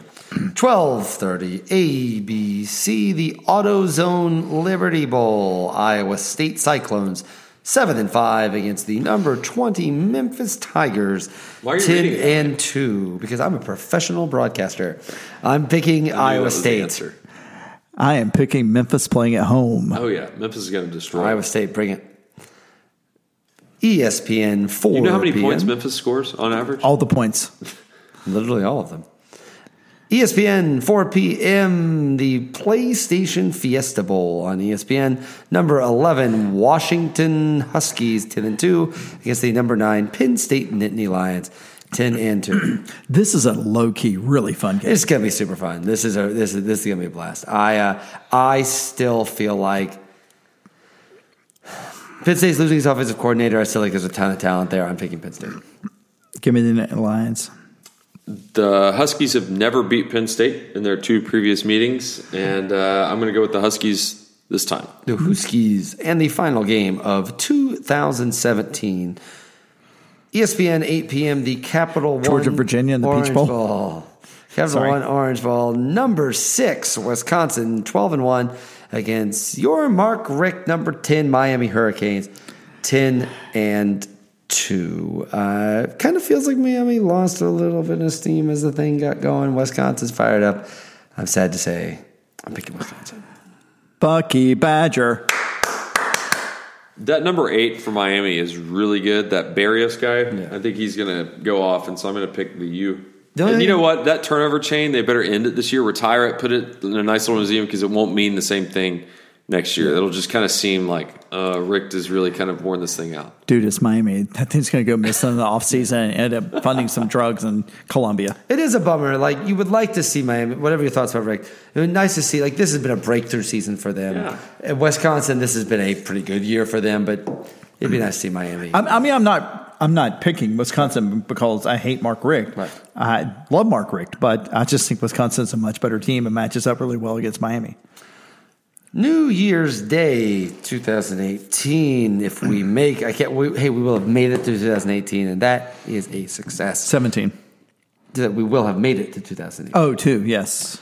ESPN 2 at noon. The Outback Bowl. The Michigan Wolverines 8-4 against the South Carolina Gamecocks 8-4. I've been a proponent of Agent Muschamps boys all year, but I do think Michigan beats them here. No chance. You taking Michigan? Or I'm taking South Carolina. South Carolina? And it kills me to do it, but I just think Michigan's totally overrated. Well, Jadeveon Clowney's not taking any Michigan helmets off, Yeah. so I think the Wolverines are going to win. 12:30 p.m. ESPN, the Chick-fil-A Peach Bowl. I was wondering about people that would attend this game that would be Georgia fans. Can you trust that you will be out of this game starting at 12:30? Why would you go to this game if you're a Georgia fan? Root against Auburn. Yeah, it's fun. It's just fun. It's a free football game. The tickets are cheap. It's like, that's how you view Georgia State games. Just like, oh yeah, let's It's fun to go to watch games. Beats doing anything else. Number 12, Central Florida. What are they again? The Black Knights? Or just the Knights now? They're Black the Knights. Knights. They're Just the Knights. Yeah, No, whatever. they're Black Knights. No, I think they dropped the Black Knights. Really? Yeah. Army's the Black Knights. Sure. I think you're right. 12-0, Central Florida against the number 7 Auburn Tigers 10-3. I feel really bad about this because my colleague Matt Brown at Sports North has long argued for an 8-game playoff where the group of 5 teams, or the BCS, whatever the non-group of 5 teams, they get the 8th spot. There is literally no other sport on the planet at all where you can win every game and never even get the opportunity to play for a championship. That said, I spend most of my time rooting against those teams, so I don't have to justify this morally in my brain. I also think handily Auburn wins anyway. Well, no. If you win the Champions League, you merely get to be promoted to the EPL. Right, you win the championship of your league. This game's given me a lot of pause. This would, if Georgia wasn't playing at 5, this would be playing. Yeah, well, if Georgia weren't playing the Rose Bowl, that's who we'd be playing. This is where they'd be, right? Exactly. So, having said all of that, I keep coming back to this. This is very much a motivation game. I think Oklahoma. I'm sorry. Let me just rephrase that. I think Auburn has heard enough about UCF and the offense, blah, blah, blah, and can't keep up with them and don't care that they're going to win this football game. And I don't like picking Auburn worth a damn, but I still think that's what happens. I want Auburn to win based on one thing, the fact that they would have beat 3 teams who were previously undefeated and played and won nothing. Played 4 and won nothing. Oh, okay. I like it. I like it. Yes, in spite. That's good, Scott. That's real good. Let the hate flow. The final non-playoff game, 1 p.m. ABC, the Citrus Bowl, presented by someone. Number 14, Notre Dame, 9-3 against number 17, LSU, 9-3. I will confess, I am surprised that LSU is favored in this game. I am taking Notre Dame. Yeah, me too. If LSU does win, I'm going to pick Notre Dame. But if LSU does win, that's going to be the most remarkable 10-win season I think I've seen in the last, 5 or 6 years. Lost to Troy. Lost to Troy. That really is amazing. I agree. I'm with you. All right, guys. Serious business now. Right. We're going to skip. Repeat the Sugar Bowl first. Sugar Bowl first, 8:45 p.m. And hopefully it will be an 8:45 start. If Georgia wins, that's going to be the most enjoyable game to watch. You're totally right. But if they lose, I am not watching one freaking down of this game. I'm watching plenty of it in the parking lot because apparently the traffic getting out of the Rose Bowl is bad. Yeah, you're going to be. But 8:45, the All-State Sugar Bowl, the college football semifinal. Number 4 Alabama, 11-1 against number 1 Clemson, 12-1. The thing I come back to in this game is Alabama should have won the national championship game last year, but they didn't because Clemson had Deshaun Watson, and that's why. That is why Clemson won that game last year. Clemson had a lot of talent. That was a good team. It was all Deshaun Watson, the reason they won that game. I don't have a problem with the quarterback now. He's not Deshaun Watson. I think Alabama, and frankly, I actually think Alabama kind of handily. The thing that I keep coming back to with this game is that Clemson had a really weird loss. And even though they lost Kelly Bryant in that Syracuse game, they had no business losing that game. Yeah. They were so much more talented. Even if it's not like they lost that game because the quarterback. No, they just crapped the bed. Exactly, utterly crapped the bed. Having said that, if they lose this game, it's because they just crapped the bed. I think they're a better team than Alabama. I think they match up well with Alabama. I think, frankly, their offense is set for what Alabama wants to do. But where they shine is on defense. Clemson, and this because it's Clemson, no one really pays attention to this. Clemson's a really good defensive football team. I think this is going to be a low-scoring game. I think Clemson pulls it out. But it's going to be a really good football game. This is why I'm going to watch it regardless of what happens at the Rose Bowl. It's going to be an awesome game. I just don't know emotionally if I'm going to watch it. This has all the potential to be 14-10. Yeah. That kind of football game. All right, guys. Scott? I'll pick Alabama. Scott just like, he's like, I don't want you guys here either. Are you going to the Georgia pick now? Yeah, unless you want me to wait. Before you make your picks, Okay. I wrote down some. Oh, he's got some trivia. No trivia. Just some questions I want answered. Uniform talk? Huh? Uniform talk? No, they're going to wear that looks good. Yeah. I mean, the white jerseys. I mean, I think it's a classic look. I'm wearing a white shirt because that's what I do. It's a road game. You match it. I'll be wearing my cool Your black shirt? Yeah. Georgia tailgate Yeah. hoodie. So here's what I want from y'all. I want before you make your score prediction, who's going to win. I want one guarantee, something that you guarantee will happen in the game. Good, bad, ugly. One bold prediction, which is similar but different from a guarantee. Okay, that could be something like that. Scott Sinclair falls down trying to pull Kirby back from getting a penalty off the field. One big fear that. Like your biggest fear. Halftime. Are the Dogs going to be winning, losing, or are they going to be tied? There's a lot of questions. The coin toss. Them down? I'm trying to. The coin toss, and I'll remind you, the coin toss. If you win the coin toss, do you take the ball or do you defer against Oklahoma? Mm-hmm. You defer. I didn't want you to answer that yet. Someone I didn't want you to answer that. Had a so those are just a couple things, and then finally, I don't know if you thought this much. Based on the score, who scores those touchdowns or kicks those field goals for Georgia? How are they going? You don't have to be precise. Rodrigo kicks the field goals. That is right. No, So because Kirby is spiteful. I'm going to hold your hand. He's still testing. I'm going to hold your hand and walk through. So who wants to go first, Tony or Will? Can we do them together? Let's do question. Okay. Let's So roll. Tony, Let's roll through the questions. Tony, before you make your score prediction, All right. what do you guarantee is going to happen? Rodrigo's kicking at least 4 touchbacks. Okay. So they're going to have at least 3 scores. It's going to be at least 9 to nothing. Let's Or go with 6. that. Let's go with that. Or 6 for Oklahoma. At least 4 touchbacks. Okay. Will, what are you going to guarantee that happens? And it can be something that happens in the stands.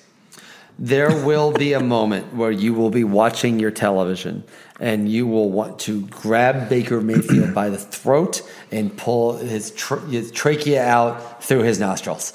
He's going to drive you. There's really been no one since Manziel. And before Manziel, I guess Tebow, but even Tebow was a different thing. No, he was annoying. But it was a different kind of annoying. Like Tebow, there was a holier and now aspect for Tebow, whereas Manziel's a jackass and Mayfield's a jackass. But in you want him Tebow's to be a jackass. You want him to be your jackass, and I do not want Tebow to be my jackass. I know. Well, you know what I mean. No, I'm saying that I know. I'm saying Mayfield and Manziel. If he were on your team, you'd feel really cocky and awesome that he was on your team. But because he's not, you hate him. There will be a moment, even if you have not watched Baker Mayfield, he's a non-SEC guy. If you've not watched a lot of Baker Mayfield this year, he will do something and you will hate him with the passion of 1,000 suns. My guarantee, and this is not going to be popular, but I'm just being honest because this is reality. There's going to be a stretch. Maybe it's a series, maybe it's 2 series, could be for offense or defense, where you're going to want to pull your hair out for a couple of dumb holding penalties or maybe a block in the back or a late hit by Dominic Sanders or something out of bounds. But there's going to be a stretch where it seems like it goes on forever. And it's not going to – maybe it sways the game, maybe it doesn't. But I know I saw it in the SEC Championship game. We saw it against Auburn. We've seen it against other games this season where it's just – this is like the Notre Dame – the Holyfield return against Notre Dame and then a block in the back. So there's going to be a stretch where you're going to want to just also pull your hair out or grab somebody with some penalties that you're going to wonder if this is going to determine the game or not. All right, Tony, one bold prediction. Georgia will run a play that breaks Twitter. I like that. Man, Twitter could really use breaking. I will say the one thing that will surprise me. Is that the idea? Just any kind of bold prediction. Bold prediction. And it doesn't have to be anything that happens on the field either. I think that this game will run. The Alabama-Clemson game is going to have to start late. That's my bold prediction. Really? Is going to have to start late. Wow. So it's going to be on ESPN Classic. So you think it's a shootout?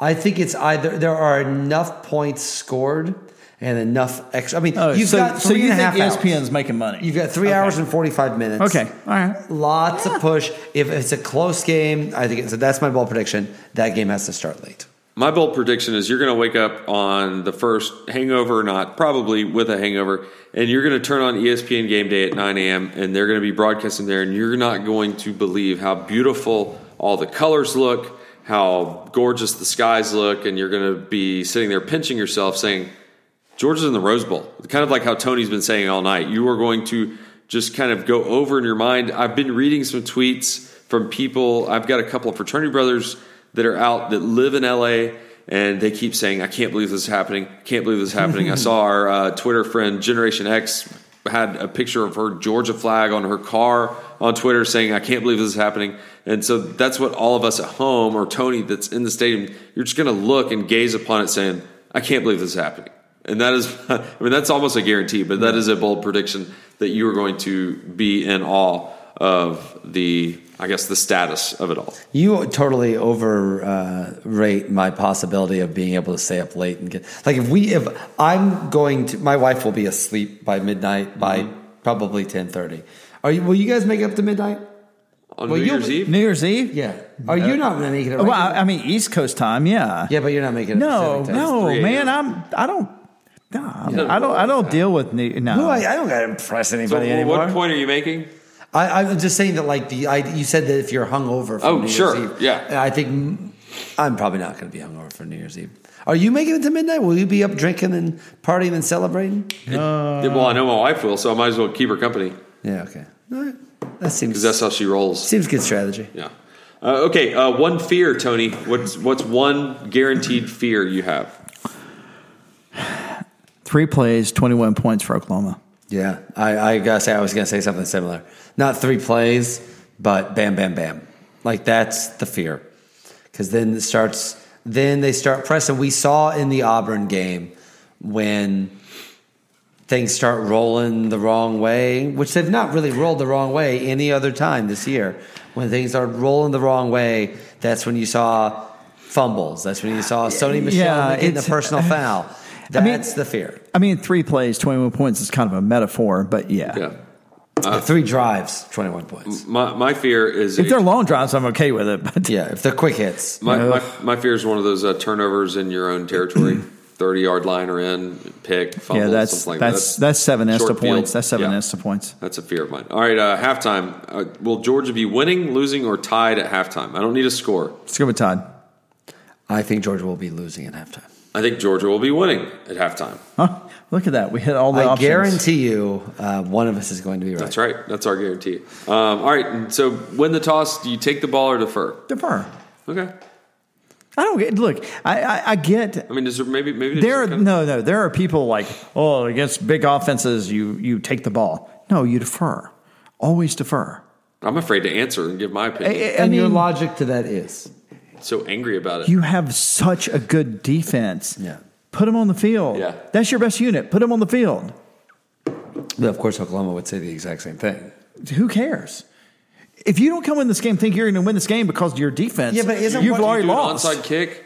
No. But isn't... Start of the second half. Yeah.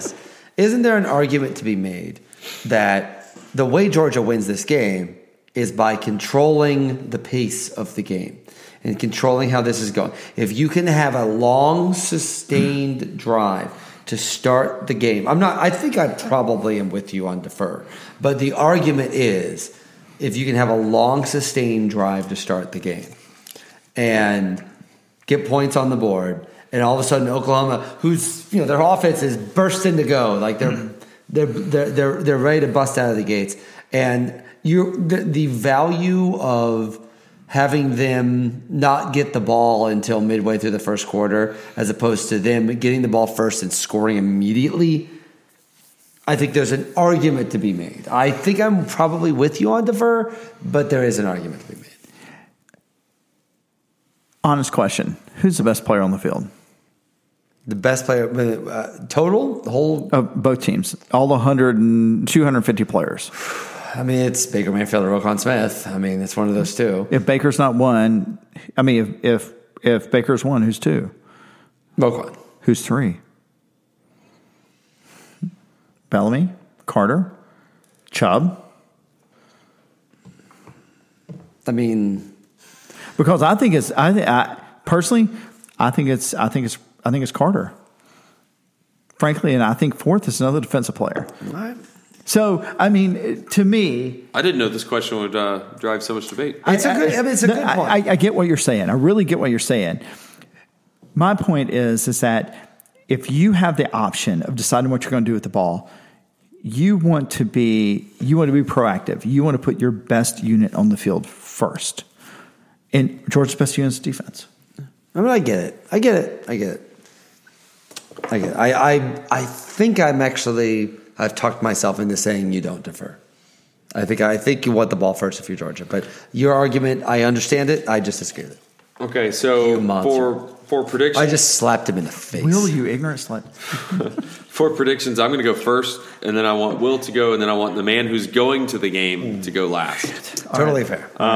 So I think what's going to happen. I've kind of mind mapped this out. I think it's like I said earlier about how there's going to be a section of time where you're going to be wanting to yell at the TV or maybe yell at the person sitting next to you, whether they're young or old or even understand what's going on in the game, because of some, just college players making mistakes. But they're going to be effort mistakes. They're not going to lose their mind. You're not going to see Sony Michel getting a personal foul penalty like he did against Auburn. I think that is a good thing, and I think that is a good omen, because I think it's going to be naturally a hard-fought game. It's going to be back and forth. Will is correct. It's going to run long because not just the commercials, but it's actually going to be a lot of scoring, I think. I think Javon Wims gets the first Georgia touchdown on a big pass play. I think that Oklahoma quickly answers and then goes ahead by about 10 points after that to be about 17-7.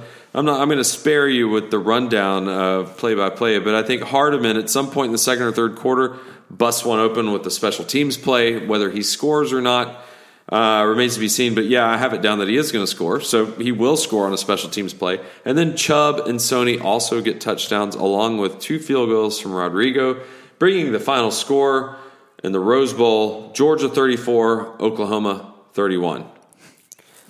All right. To me, this comes down to, can Georgia, if pushed, score big and quickly? And if they don't have to, they're going to win this game by 17 points. And this is all bigly and quickly. Yeah.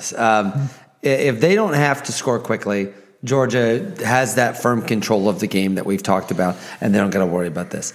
I just don't think that's going to work out that way. I think Oklahoma's going to score fast. Even with Georgia's defensive talent, this is a very efficient Oklahoma team that also has big playability. That is a very scary thing to run as a defense against, even if you're a great defense. It's just the type of offense that Georgia just doesn't face very often. And that makes me nervous, and it would make me less nervous if I felt that if Georgia needed to, could score very quickly. I just don't know if it can. Maybe it can. And if Georgia can, I think they win this game. But I know this has been the story all year. Every time I've picked against Georgia, it's all come down to, I think Fromm can't do it. Let's face it. That's literally been the thing from the beginning of the year since Eason got hurt. The thing that I've questioned about this team all year, can Fromm do it? Clearly, he's been better than I thought he was going to be. Clearly, he has earned every single thing that he's got. I still just don't think he can match up with the Heisman Trophy winner. And unfortunately, I feel like this is a game where he's going to have to. I'm picking Oklahoma 41, Georgia 31. Looking at the 3 phases of the game, I think it's clear Rodrigo needs to, special teams, Rodrigo needs to kick the ball out the end zone to leverage field position, right? I mean, that's the one thing when you look at Bill Connelly's stats, that's what Oklahoma has fallen behind on is field position.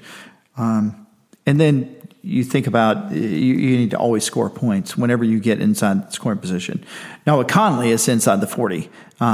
Traditionally, it's inside the 20. You all have to always score points. And then, Scott brought up something earlier that I've been tossing around in my head. It's like we've been really close to breaking something loose, whether that is Wims, Holyfield, whoever. We've been really close to breaking something loose. I think this is a game where that could happen.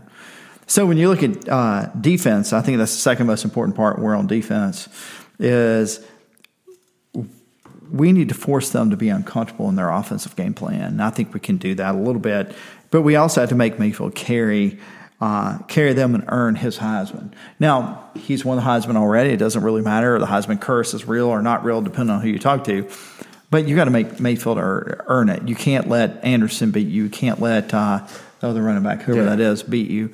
You have to make Mayfield beat you with his arm or with his legs.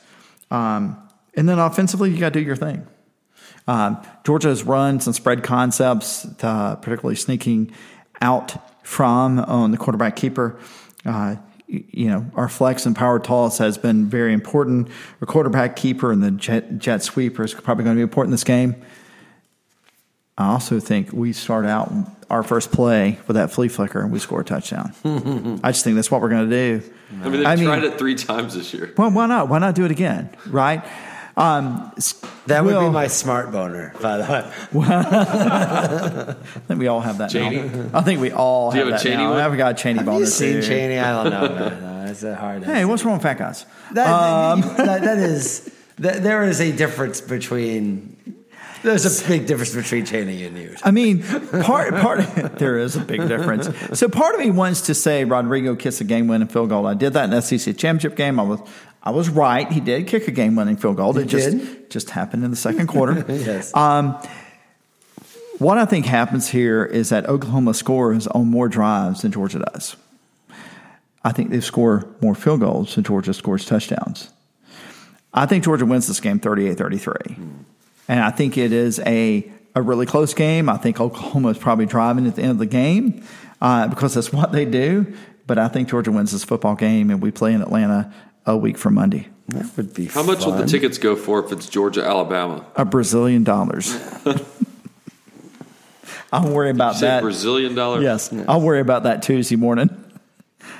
And basically you've described the Notre Dame model. Yeah, I mean, look, I was pretty clear about it earlier when I talked about the Notre Dame game that I think that's what's going to happen. We're going to test out whether or not defense wins championships. Yeah. We're going to test out the SEC defense versus Big 12 offense.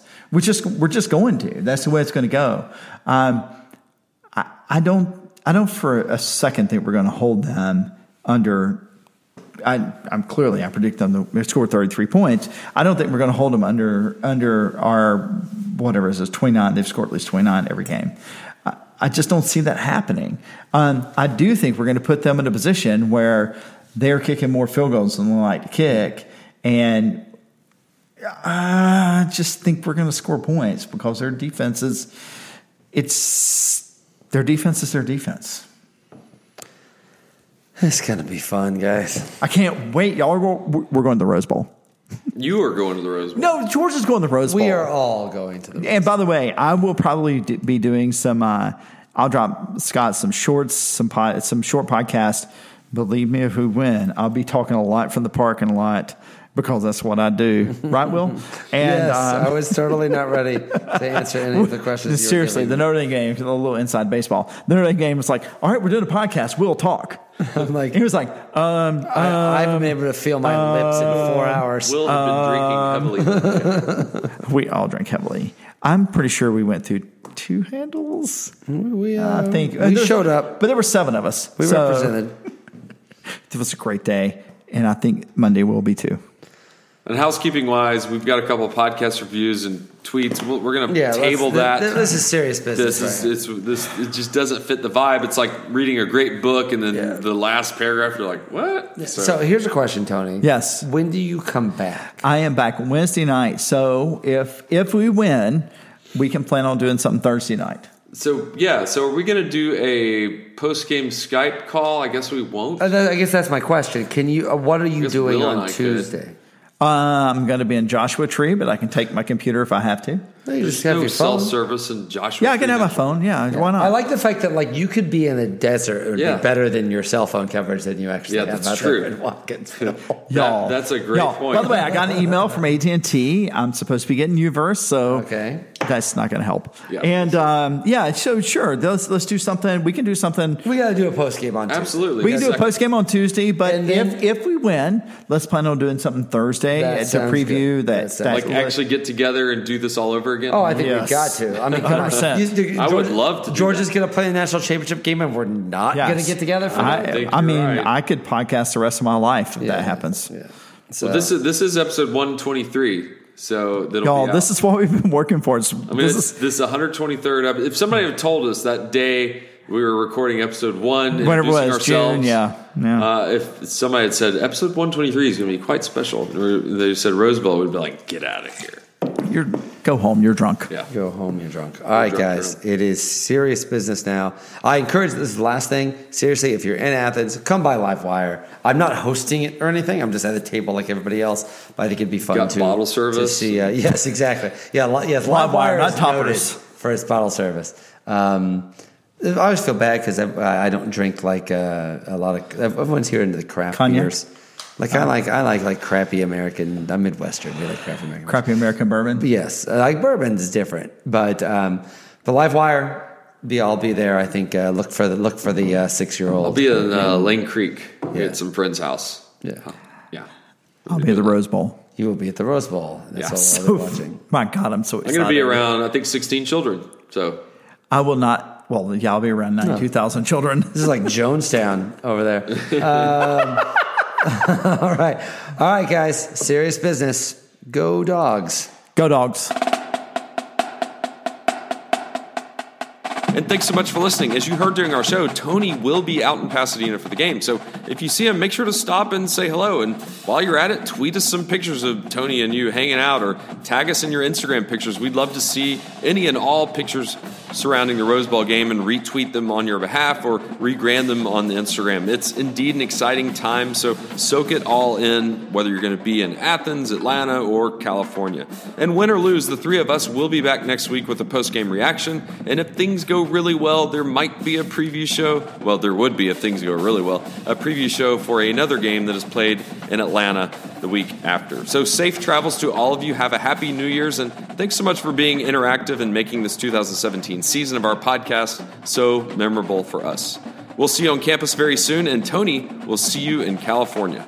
Go Dogs. Safe. 1 hour, 54 minutes. That's a record. Safe. Dude, I got a 4.5-hour flight. What do I care? Yeah. Are you going to listen to this on your flight? You damn right. But you'd be listening to what you already talked about. Yeah, but I'm going 4.5-hour flight. I'm sure you'll have like an entertainment center. I'm on Greyhound Air. Oh, what are you I'm on taking? Spirit? Oh, you're on Spirit. You got to stand up on those things. No. I'm in the front. They do. I think they have stand-up seats on Spirit Airlines. Front seats now. I didn't know they did that. I'm in the very front seats. So Spirit,